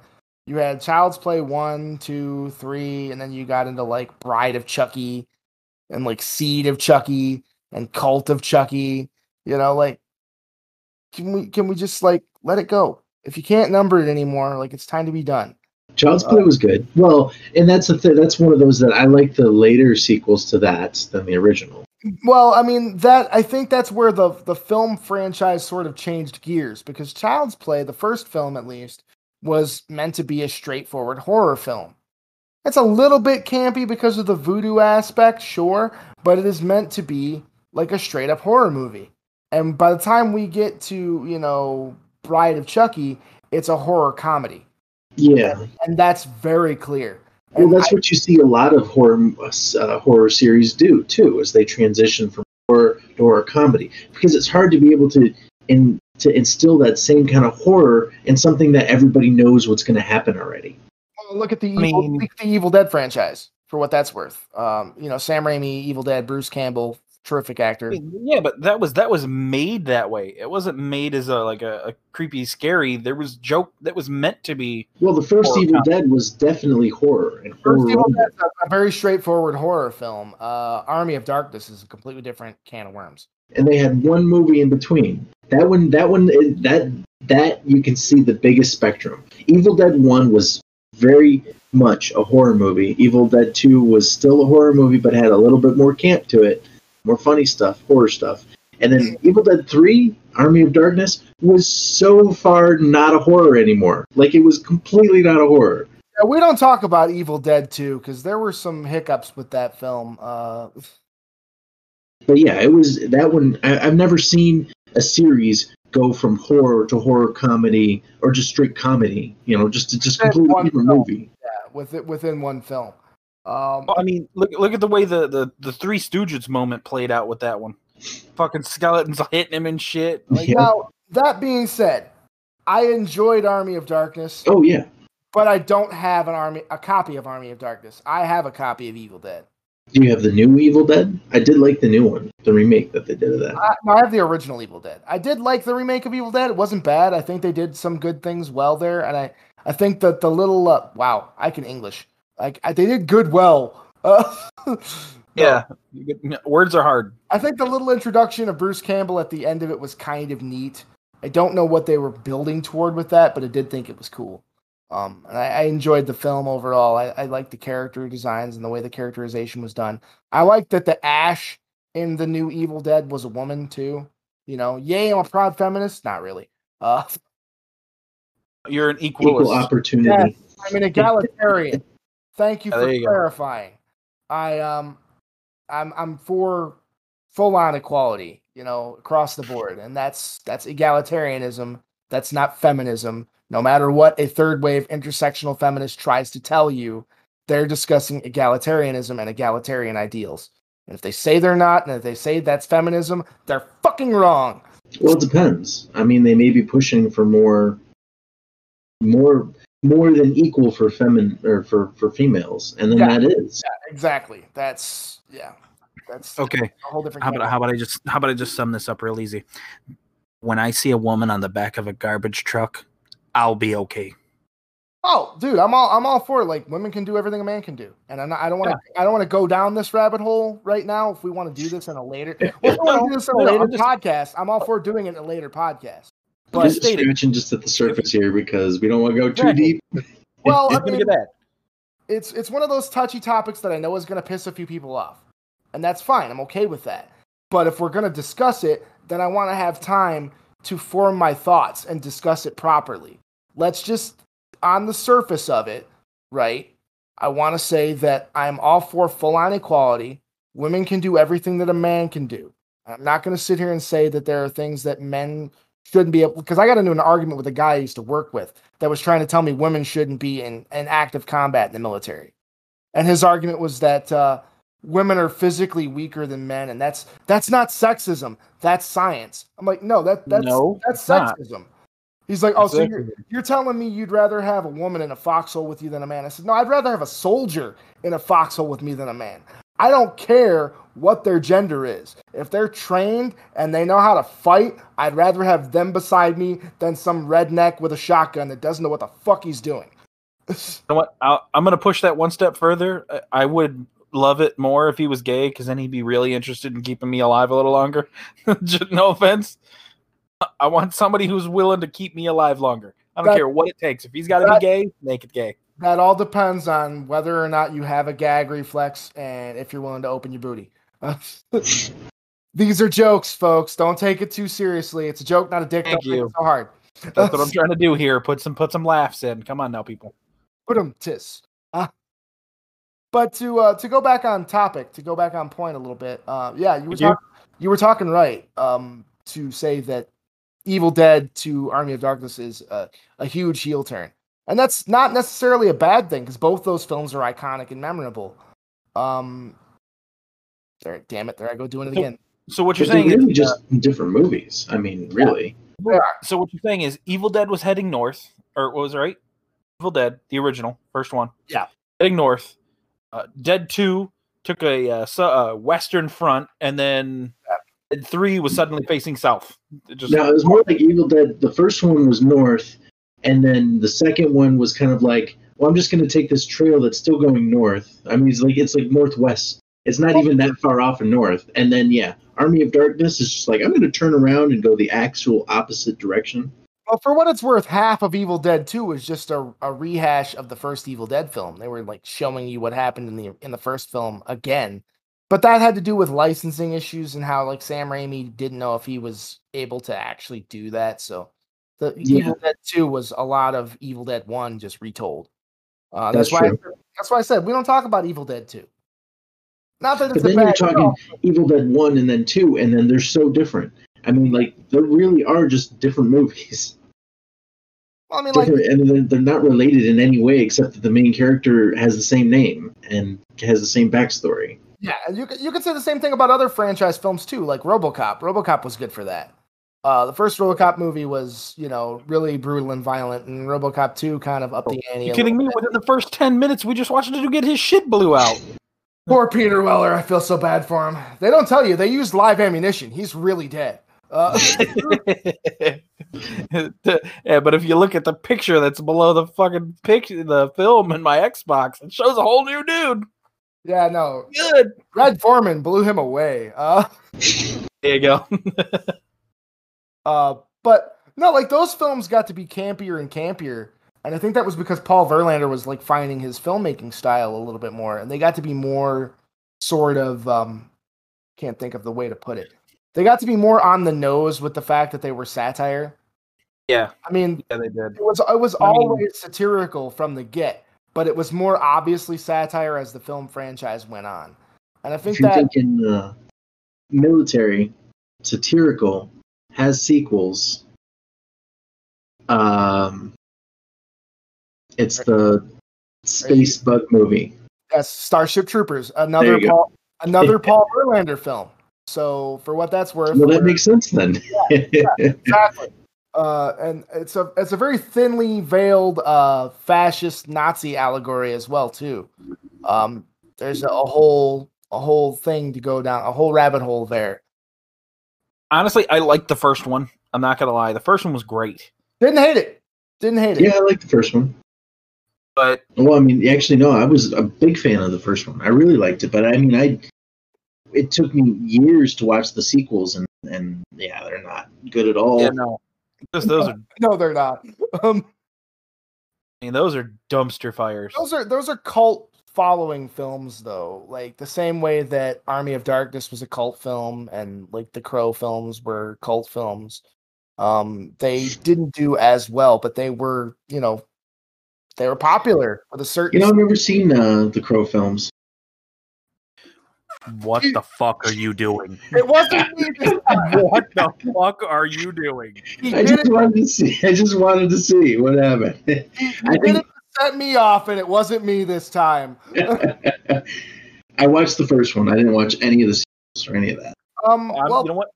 I'm okay with that because that was like the best one. So the first one was the best one when it comes to The Crow. But I will say this: I've watched all 4 of the films. Okay. City of Angels is decent. It's a watchable film. It is the last film Thuy Trang did before she was tragically killed in a car crash. Thuy Trang's the original Yellow Ranger, for people who don't know. Mighty Morphin Power Rangers. Ironically enough, they had an Asian play the Yellow Ranger, and they claim it wasn't racist. I don't know if it was racist or not. I do think it was a bit odd. But yeah, that was her last film. Again, a good movie, and they do pull some references to the original book in that film too, so I don't hate it. Yeah. The Crow Salvation was... Oh my god. It wasn't... It was worse than City of Angels, but not as bad as Wicked Prayer. Wicked Prayer was the worst one. No, I will admit, I between the two, I liked the way they pulled the... There was more of a mystery pull down over that third one. Oh yeah, because we were trying to find the arm whole thing, the guy with the cross scar on his arm. Yeah, I love that. That was great. That little hide kind of did change it a little bit. I like that little piece of the mystery. Yeah. And yes, I'm gonna spoil it. The fact that the sister was able to turn around and bring this dude back to life was fucking hilarious. Oh yeah, and that's Kirsten Dunst, and Kirsten Dunst is a terrific actress. I've watched her in films since she was very young. Big fan of Interview with the Vampire. On a subject of sequels that were different from like the film they were based, or the previous film in the series, I liked Interview with the Vampire over Queen of the Damned. I know Mike's gonna give me shit about that, but we've talked about it before. Yeah, that's another one that they're not even related, really. I mean, again, backstory, and that's it. You can't. You have to call those two separate movies. I know I have them on my Audible account. I have those books back to back. You know they're part of the same series, so don't. I know they're part of the same series, and there's actually, I think 3 or 4. I don't know, 3 or 4 other books that actually come behind those. But the way they played that, oh my god! Oh shit! They do feel like very different movies. So I won't argue that with you. Will admit, Interview with a Vampire is based the way it's supposed to be, strictly on what Louis knows. That went great. That almost fits perfectly with what's told in the book. I love it. But then you turn around and do Queen of the Damned. Queen of the Damned is actually based on the 3rd book, not the 2nd book. The 2nd book is actually Lestat going through his life story, how the fuck it happened to him. I would, for the record, I would watch a new Interview with the Vampire movie that was an interview from Lestat's perspective. I'd watch that. That would be a film I would check out. He actually wrote a book. Yeah, for the book, he wrote a book. I'd watch that. I think to counter Louis, it was hilarious. But the thing is, with Lestat, he was made by an elder. They're not supposed to make. They're not supposed to make underlings. Lower vampires are supposed to make them. That way, their power isn't disseminated down into a vampire that's not prepared for that. And the guy that made him literally made him and was like, "That's it. Here you go. This is all my wealth. Here's how the power works. Be out of the sunlight. This is what you got to do here. This is what you got to do." Took him out to feed for the first time. Was like, "Okay, well, that's that. Here's the keys to the place. I'm just gonna dive into this fire. Fuck it all." That's the equivalent of on-the-job training for factory work. Anybody who's worked in a factory will tell you the on-the-job training is this is how you start it, this is how you stop it, gauge a part every hour, bye. Well, the thing is, they also, what they don't tell you is for Queen of the Damned, they show Lestat being made by Marius? Marius, yeah. Marius is not the one that made him. A completely different elder makes him. Marius is actually the one. The way it went is correct.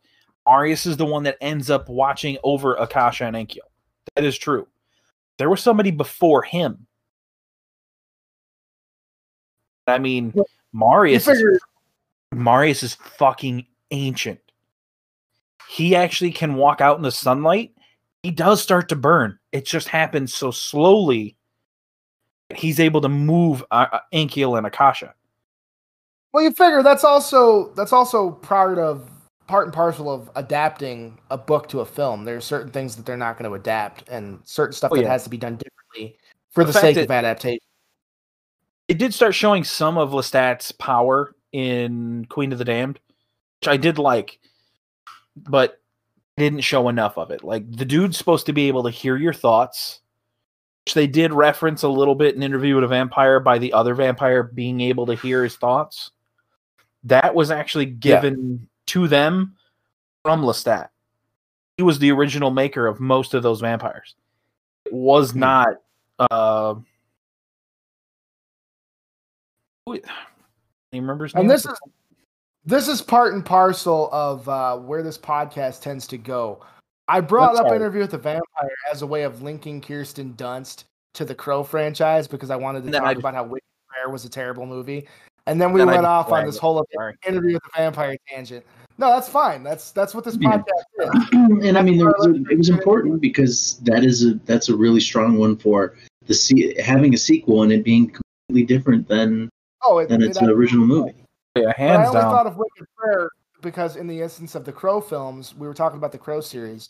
You'll notice if you watch Wicked Prayer, and I'm not saying to watch it. I'm also not saying don't watch it. I'm saying I'm indifferent about its existence. You'll notice if you watch that film, it's a very different film visually from the other Crow movies, in that there are important scenes that take place during the day. And unlike the other Crow films, it's not washed out. It's not made to look very gothic. Like, the skies are very bright and blue, and you can feel like they just didn't have the money for the filter to make them look properly. You can tell like they didn't have the money to put on the effort to get it properly Gothic looking. And on the subject of there being a limit of Mexican actors, Danny Trejo's in this movie as well. Oh yeah, that's his name, Danny Trejo. Yeah. Machete himself. He couldn't think of it then, but he thinks of it now. Thanks, John. Oh, I didn't know you were talking to me about Danny Trejo. I said Machete. Sorry, didn't hear you. He must have cut out or something before. But yeah, because we were saying that from Dusk Till Dawn, Danny Trejo could have been the mob boss. Yeah, the boss at the end. I think he plays those kinds of roles very well. Seen him do that stuff in the past. I think that would have worked out really good. Going back to what you were saying. For what it's worth, though, like Robert Rodriguez and the From Dusk Till Dawn movies have a very specific feel. I think the Death Proof films are really great for that stuff too. The Grindhouse stuff that he did is fantastic. Mm-hmm. But yeah, I mean, to go back to what I was talking about with Wicked Prayer and the Crow films, you'll notice visually that it's very different. And I think that it's lacking because of that. It's also very... Go ahead, Mike. I will admit there was... You start out with these characters that are all, yes, we're evil. Let's read the devil. And by the end of it, your female lead? Would she be the female lead? Are we talking about like the Native American character, or are we talking about Tara Reid? Yeah, Tara Reid. Would she technically be considered the female lead? Tara Reid was... I mean, she is the primary female lead. The female lead, yes, Honey Mead. She's the female lead because she's technically the live that's in the film for the longest time, she's also an antagonist. Okay, so by the end of it, our female lead is like, oh my god, what the fuck? She realizes how evil all these people are because of something they did earlier in the film. Well, it's the realization that she's being used and that she's, actually become the kind of white trash that she's spent her life trying to avoid being. And this is David Boreanaz of Angel and Buffy the Vampire Slayer fame. Wow, you're just completely shutting down Bones. You're such a dick about it, man. Well, dude, I didn't watch Bones. I really shouldn't even know the Buffy stuff because I didn't care for that show. I like the movie better. Honestly, it wasn't even that. I mean, Angel was better than Buffy. I'll say that. I had an ex-girlfriend that gave me so much shit when we talked about Buffy because I was like, I liked the movie. I didn't care for the show. And she's like, how could you not like the show? I'm like, I don't know. I just thought the movie was funny and I enjoyed it more. Charmed. You can go for those old school TV shows like that. Charmed. My mom's watching every episode of Charmed. She has them all on DVD. So let's not go down the Charmed road. But yeah, I mean, you had David Boreanaz, you had Tara Reid, you had Edward Furlong of the Terminator fame. That's mainly what I knew him from. Terminator 2, Judgment Day. Another sequel that I think is arguably better than the first film, but you need the first film to get the sequel. And later sequels to Terminator 2 were getting progressively worse. I think Terminator 1 and 2 was good enough. Yeah, I think we didn't need Terminator 3. I haven't watched Dark Fate. I believe it's available on Hulu. I will have to watch Terminator Dark Fate. And I wanted to see Terminator Salvation. I haven't seen that yet. I think I would rather put my foot in hot charcoal before I watch Dark Fate. It looks just ridiculous. He's over here like pulling the Rajesh. He's like, I would rather swim butt naked through the Ganges with a paper cut on my nipple. Ugh, just thinking about that's dangerous. Frightening. It's a frightening thought. Yeah. But I don't know. I personally enjoy the sequels to films. I don't know if they're as good as the original, but I feel like the term good is subjective. What makes a film good, It varies from genre to genre and type of film to type of film. So I mean that sounds like because I'm not saying are they good, I'm saying are they better than the original? And in this case, a lot of the time that's they're not. They're still good. Okay. That doesn't mean that they're not good. How about I do this one for you, John? Because I know you're going to have your moment in time. Your moment. It'll be fine. Godzilla, and then King of Monsters. Yeah. I don't know. because a lot of people didn't like that movie. A lot of people didn't like that first Godzilla movie. I mean, I've heard different now. I've heard that it was well received, but I remember when it came out, like a lot of people didn't care for it. So that's because that was a new view on what Godzilla was. People weren't for that. They really didn't like the way he looked. Oh, he's fat. His neck looks weird. His face is funny. I mean, I've heard a lot of it when it came out. Trust me. Well, you figure American audiences aren't familiar with the old Toho Godzilla films, at least the ones that went to see Shin Godzilla in theaters at the time. You know, the only Godzilla film they had prior to that was that 96 Matthew Broderick abortion of a Godzilla film that we don't talk about.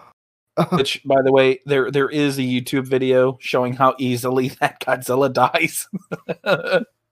He avoids one blast and then he's just shit on. It's funny as hell. But yeah, I mean, you're right there.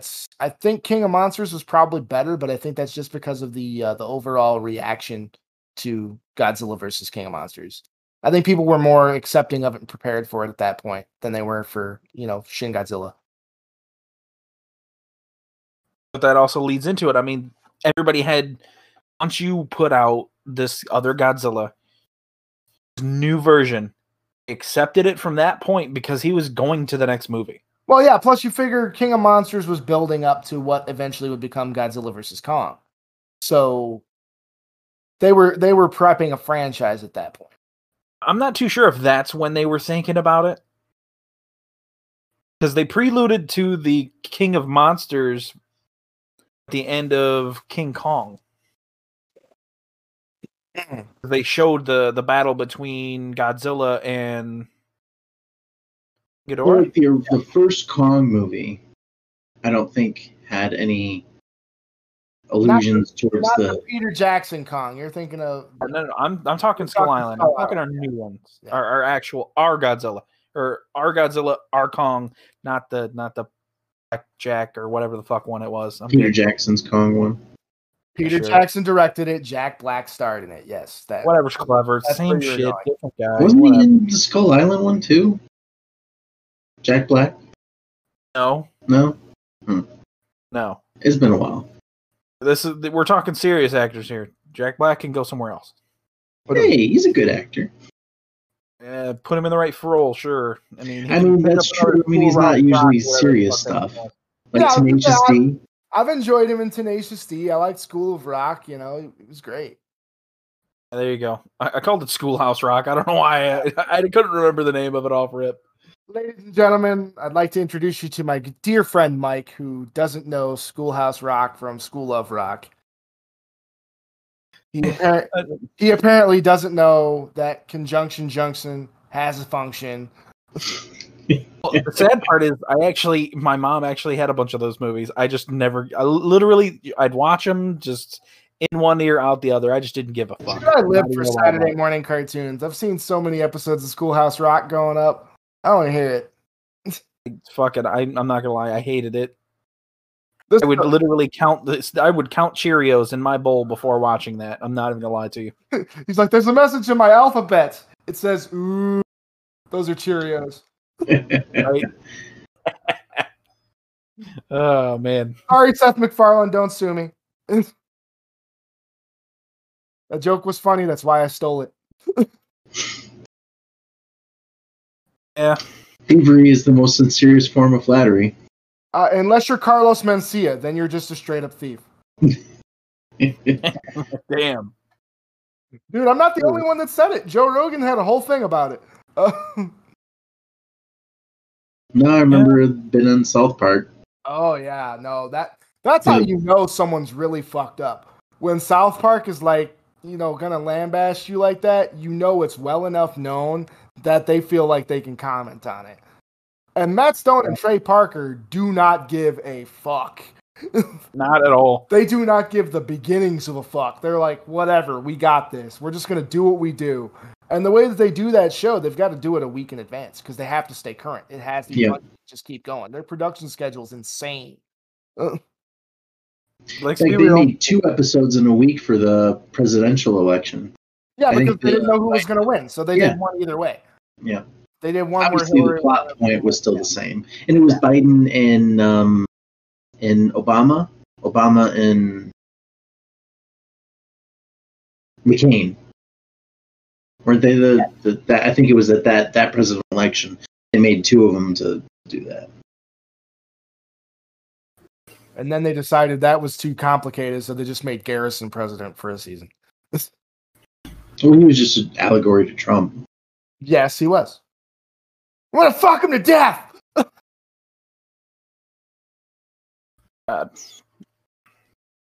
I haven't watched South Park in so long. Yeah, well, I don't have HBO Max. You can watch South Park now. I can't. It used to be on Hulu. It's not anymore.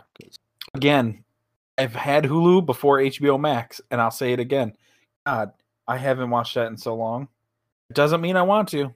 Just all my favorite South Park episodes. To go off on a little tangent and go a little further off track. All my favorite South Park episodes are episodes where they detract from the traditional animation style. Two good examples are Fun Times with Weapons is a favorite of mine, and I liked The End of the World of Warcraft. Those are probably my two favorite South Park episodes. They did a bit on VR. Yeah. Although that one, the animation style was the same all the way till the end, and then he took off the VR headset, and it was like a real cut, a real video, and he's like, it's pretty good, but the graphics kind of suck. And then they also did it, and they did a spoof on the I Shouldn't Have Gone Blank.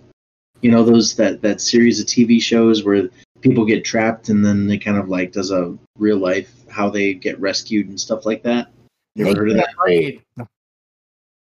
Well, so theirs was like I Shouldn't Have Gone Ziplining, and because it was ziplining was super super boring, and then they were like they were trying to get away so that they wouldn't die of boredom, and then there was a bit where it was like this is portrayed by actors or something like that, like because they do simulated acted scenes or whatever, and then that was real too. Whereas in my case, it would be like I shouldn't have gone skydiving because I didn't want to shit my pants before I hit the ground.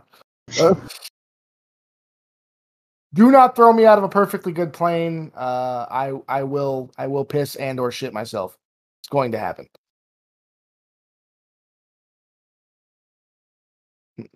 Mike's like taking notes for the bachelor party that's never going to happen. No. I had something to say, and I'm trying to keep that to myself.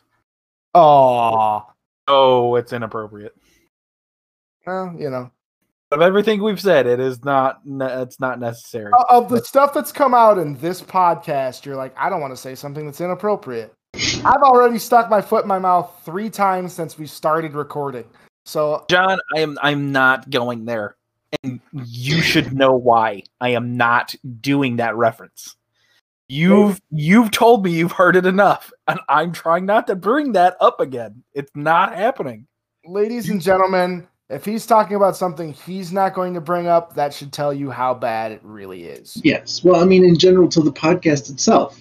If something's off limits, that's pretty up there already, so that's fine. Compared to the amount of stuff I've already said, there are probably, I can think of at least 2 things I've said in this particular cast that will get me in trouble with somebody. So, let's put it this way. At one point, John has referenced that people have not the first line for the F in fuck. Like that's how little they care.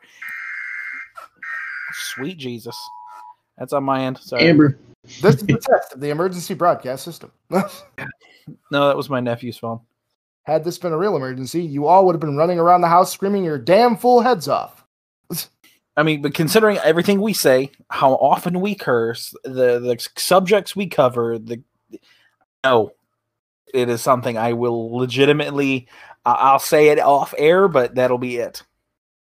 You heard the man. You don't get to listen to this one. That is one comment I will hold till afterward, and that'll only be if somebody can remember to bring it up. So, we've learned today that Mike has a line. It's not necessarily a line for me. No, this is for my benefit because I already know what it is you're not saying. Thank you. Thank you. All On the subject of lines, really quick. I was talking about this earlier with the roommate, and sorry, wrong line. Anybody got a line? Want to do another line? No. Damn it! There I go, doing it again. You fucker! You pointed it out, and now I notice it every time. You piece of shit.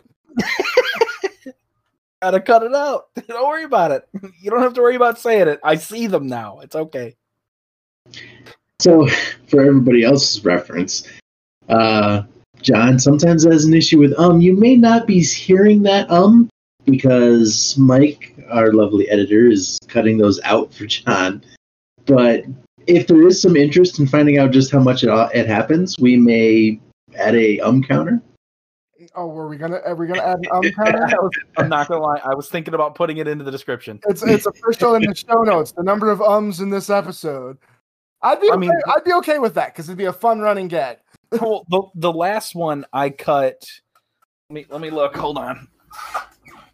Well, for the record, listeners, we're talking about an that has occurred. It's such a well-tread verbal tick of mine that he doesn't even have to hear them to know where they're at in the waveform.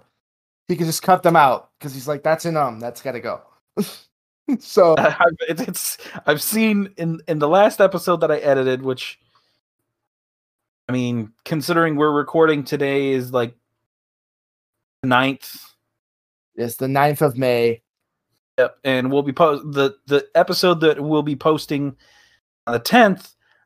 I cut 20 out of it, and half of those I recognize just because I could see that waveform. Because I'm like, oh, there's one.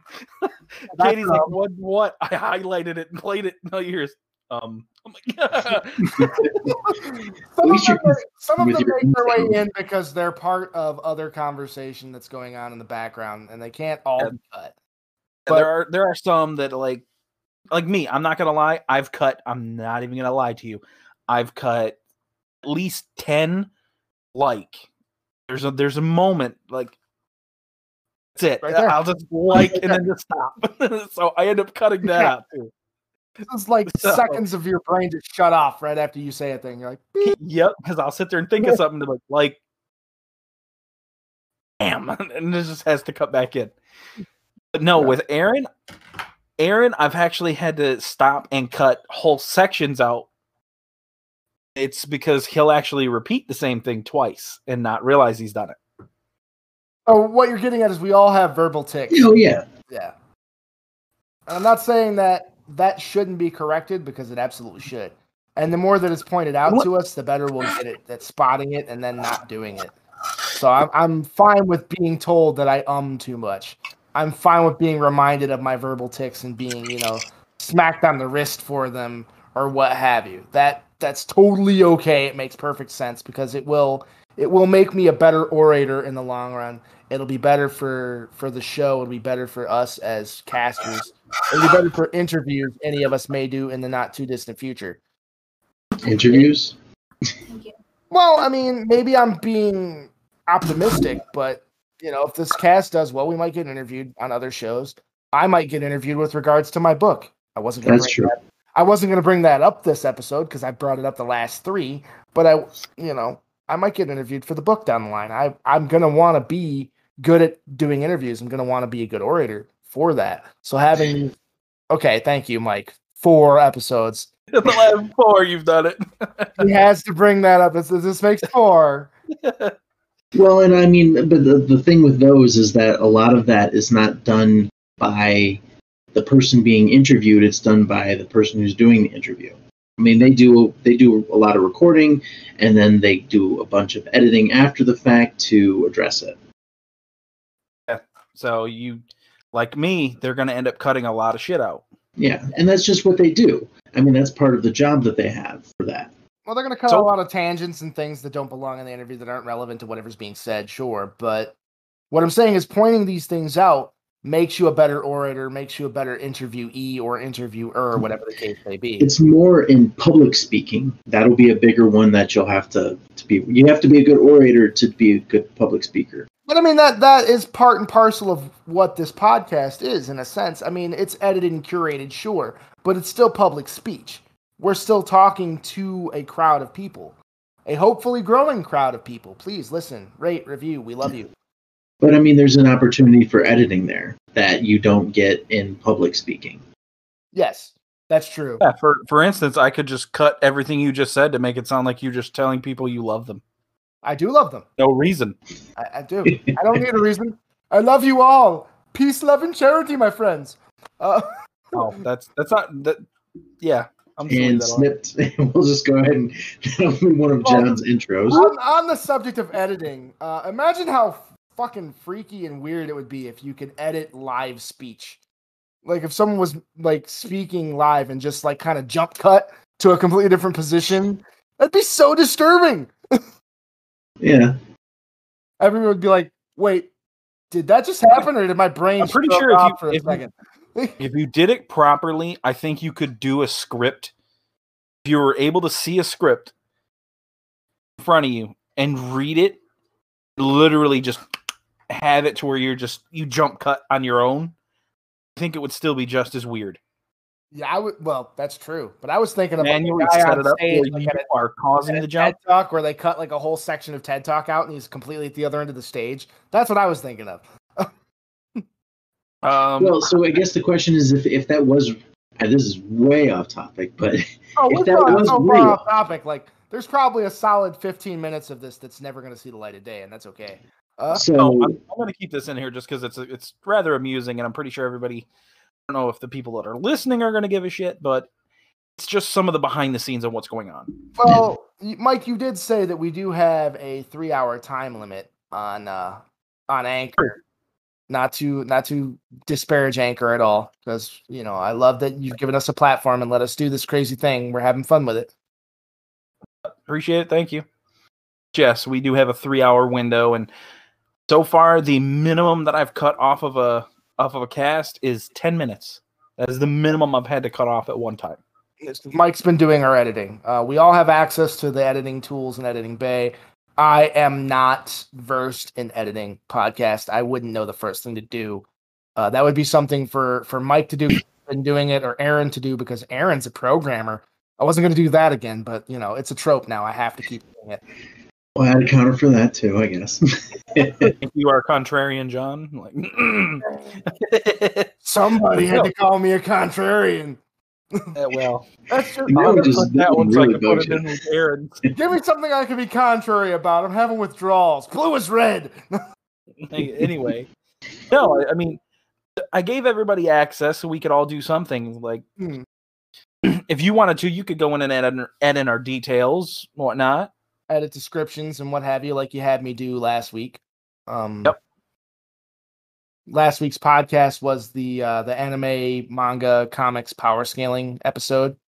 That I did the intro like text on that for the people that see it on Anchor and on Spotify and what have you. So if you happen to like that one, let me know. I'll do more of them. So far, I haven't had any problems. I mean, I'm assuming you guys are okay with the images I'm finding to put into these. No, yeah, those are pretty good. The only thing I have to say about the podcast so far is that I hate the sound of my own voice. Well, as much as I talk, I hate hearing myself back because I do not sound as good as I think I do in the moment, and it makes me feel like just. Ugh. It's like listening to yourself doing karaoke. You're like, that did not sound good at all. Yeah. Well, there's a valid reason for that, because when you're talking, it's coming through your body, right? Yeah. I mean, your ears are hearing it not just from what you're saying, but also from internally. And so, yeah, when it's recorded, it's always sounds different. Yeah. So basically, you're hearing not just your audio, you're also getting the vibrations that you're picking up from your speech through yourself. Yeah. That's what you're getting. Yeah. That's why it's weird. Unfortunately, it does cause distortion. Well, your actual voice is a lot deeper than you actually hear it too. Like I sound differently to you guys than I sound to myself. That was well worded. I'm brilliant. Like again, words are hard. Yeah, words and stuff. Stuff and things. things and stuff. But I There you mean, go. we've gone so far off base that like this is a completely different podcast now. So, Ladies and gentlemen, welcome to say. the table where we start on one topic and end on a completely different topic. But that's kind of the point, isn't it? You know, It's just chatting. This is true. The reason I wanted to do this is because I wanted to not just cover some of the stuff we wanted to, but we end up having conversations on occasions, and I'm not gonna lie, interdimensional thoughts. Yeah, some of how our space travel ideas have popped off. Yeah, sure. We'll have random conversations of the fluidity of time travel or what have you. Yeah, the possibility of going backward or forward in time and how that would work and what effects that might possibly have. I think it's been enough time. I think I'm going to introduce Infinity. Remember the fun topics that we had on Infinity? Oh yeah, because Infinity isn't even really Infinity. There's still limitations to Infinity because that's a whole nother can of worms. Yeah, right. For those of us that haven't discussed this, anybody who needs to know the general premise of this podcast and why it is what it is, this all started as a result of our conversations in party chat on Xbox Live and some of the weird things that we say while playing games together that are completely unrelated to whatever's going on screen. And Mike was the one that had the genius thought of, we should record this stuff and post it out for the world. And with Anchor, thank you, Glorious Masters, we now have the ability to do that. So I think that it's a great toolkit for everyone to be allowed to use. And now we're able to put our crazy, zany, completely not on drugs, but you would believe we were all on drugs conversations out into the world for people to hear and hopefully enjoy. So if you do enjoy them, please feel free to like, comment, subscribe, all that stuff for the algorithm gods of the various platforms. Look at Aaron cringe as I'm doing this. I've just seen too many YouTube videos do that, and I hate that. It's got to be done, Aaron. I know. I'm not begging for anyone's approval. I'm just saying, if you guys like what you listen to, feel free to comment, leave a review. Good review, bad review. Let us know what we're doing. If you just want to talk shit about me or Mike or especially Aaron. Oh, and if you've got any comments or any particular topics that you think that we would be interested in, be sure to let us know. We do love hearing about new topics and new forms of discussion. We are trying to come up with topics in advance. So if you have something you want us to talk about, please let us know. We'll be sure to give you a shout out if we see it come from somewhere. Absolutely. Give us a username. You know, we'll happily give you a shout out. Let people know who come up with the topic, who wanted to hear us talk about what. We are also currently working on getting our YouTube and a Twitch channel working, so we can actually have some of those lovely party chats where we're all not even playing the same game, but having the most retarded conversations posted out there. Now, you can't use the word retarded, Michael. That's not PC. I'm on a PC. What are you talking about? I'm on a PC. But no, some of the conversations we have are left field, right field. I don't care what you're going to call them. Oh yeah, no, they go way off. Like this one's gone way off into the ether from where we started. Yeah, we started on movies, and now we're talking about our podcast. There it is. Yeah, well, I mean, I don't want to be self-aggrandizing, but I did want to make sure that everyone knows what this podcast was meant to be, how it got started, and maybe we can talk about it more in the future. But I wanted to make sure that we covered that base so that anyone who's like, what is the table? Now we at least have something. If we don't, use it in the actual pod, we can clip it and say, hey, this is what the table is. Yeah. Refer to this episode if you want to know more. Refer to this episode at the end of it because the beginning has nothing to do with it. Yeah, this episode, this specific timestamp, because if you go any further, we're going to be talking about a completely different topic at the beginning. Yeah, I'll have to figure out what timestamp it is all the way in the end so I can leave it in the description. Like, hey, this is where the videos stop. The rest of it is the podcast. The rest of it is, yeah. And I don't know what the pod's going to be after, Mike has done his editing bit, but hopefully you guys have enjoyed it so far. I've listened to all of them as they've come out just to hear how they turn out. That's how I know I hate hearing the sound of my own voice because I sound so not like me and it bugs me. I love Aaron's silence and stroking his lovely beard. Plotting. Plotting. Aaron's the James Bond villain waiting to happen. I've trimmed mine off, so I don't feel the need to. You know, Mike, I didn't. Why don't I like to do something with my hands? Yeah, you did trim it, and it looks nice. Get Aaron a fidget spinner. He doesn't need one. He's got one of those fidget cubes around. I saw him playing with it a couple episodes ago. Yeah. I'm not sure where it is at the moment. On the subject of Bond villains, let's heel turn right back into the topic. The James Bond series is another odd collection of sequels and prequels that bounce all over the place. And I feel like those films are kind of made whatever the previous film did. Because a lot of the tropes of James Bond films aren't even from like the first James Bond film. A lot of what became tropey and well known as James Bond was all in Goldfinger. And Goldfinger was not the original James Bond film. That would have been Dr. No. Wasn't Pierce Brosnan, wasn't that Pierce Brosnan's first James Bond?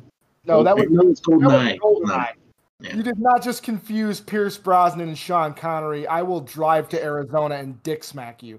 No, I did because I was thinking of the Pierce Brosnan GoldenEye. So, yeah. On the subject of GoldenEye, since we talked about it in our last episode, it's worthwhile to think of here. Yeah, that was Pierce Brosnan's first Bond film. That was also the Bond that I grew up with, and what made me be like, yeah, James Bond's awesome. Sean Connery was the original Bond. Yeah, he was the original Bond. If you've seen images of Ian Fleming's James Bond from the books, that is fucking Sean Connery. Like, that's...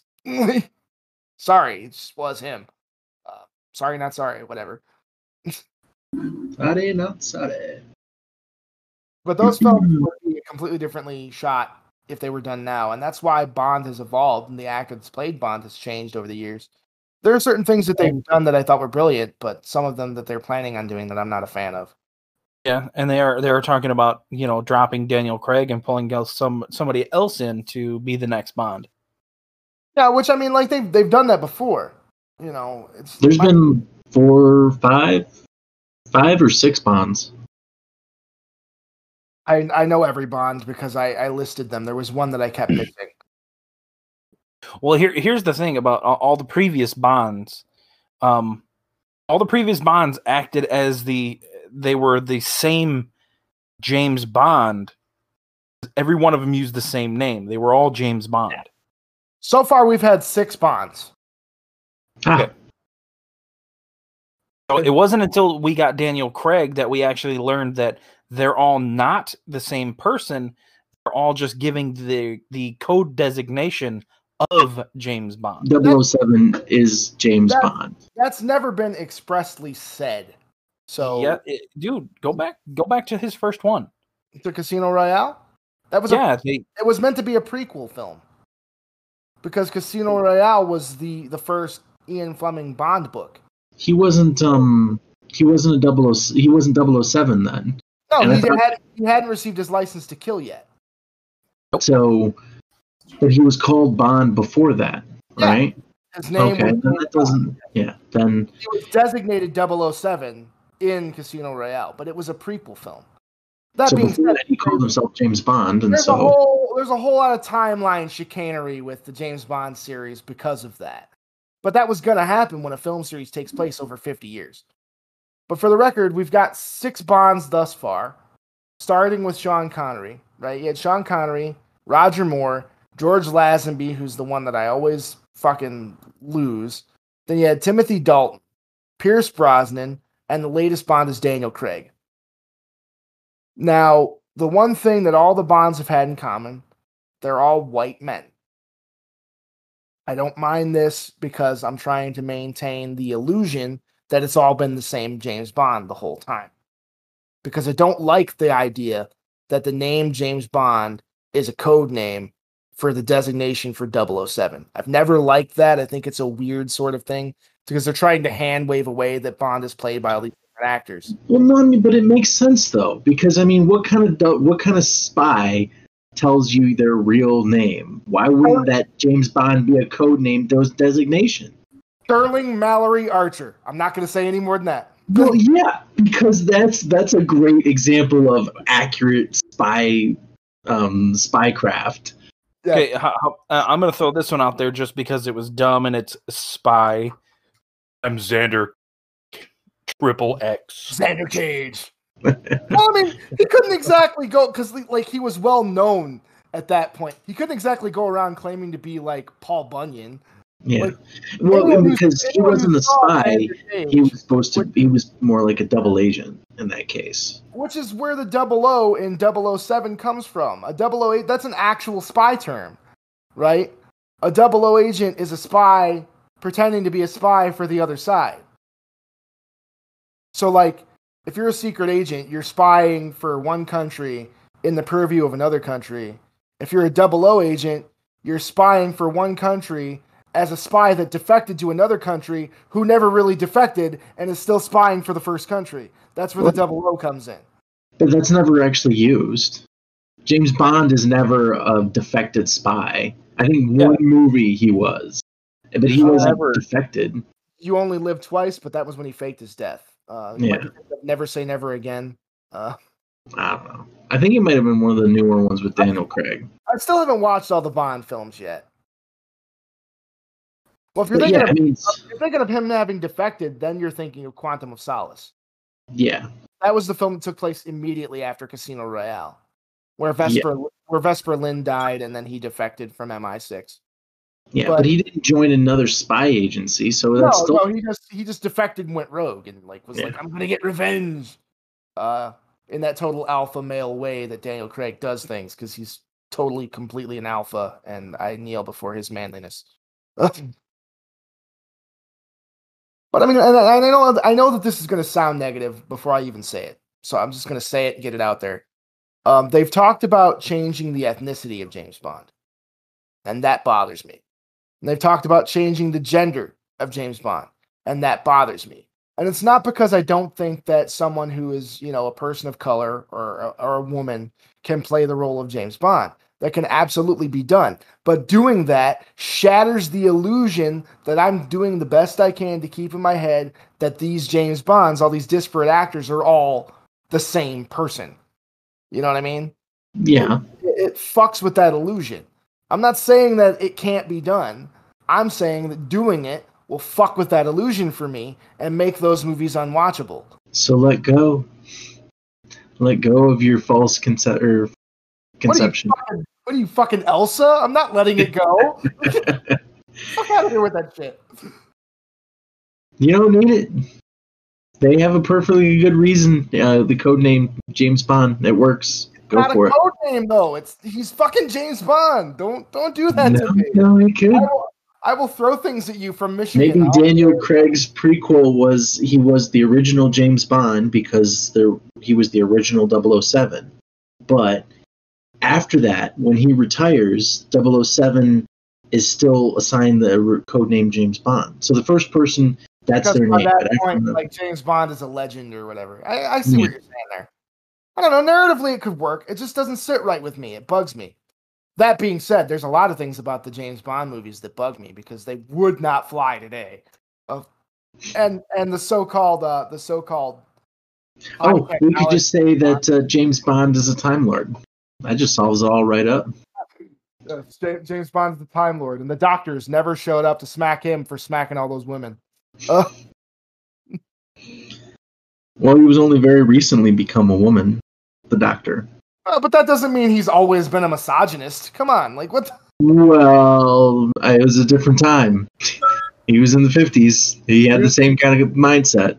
You could say the same thing about Sean Connery as James Bond. So, like, you're just hand waving the problem away at that point. What did we say? Who said something about ham?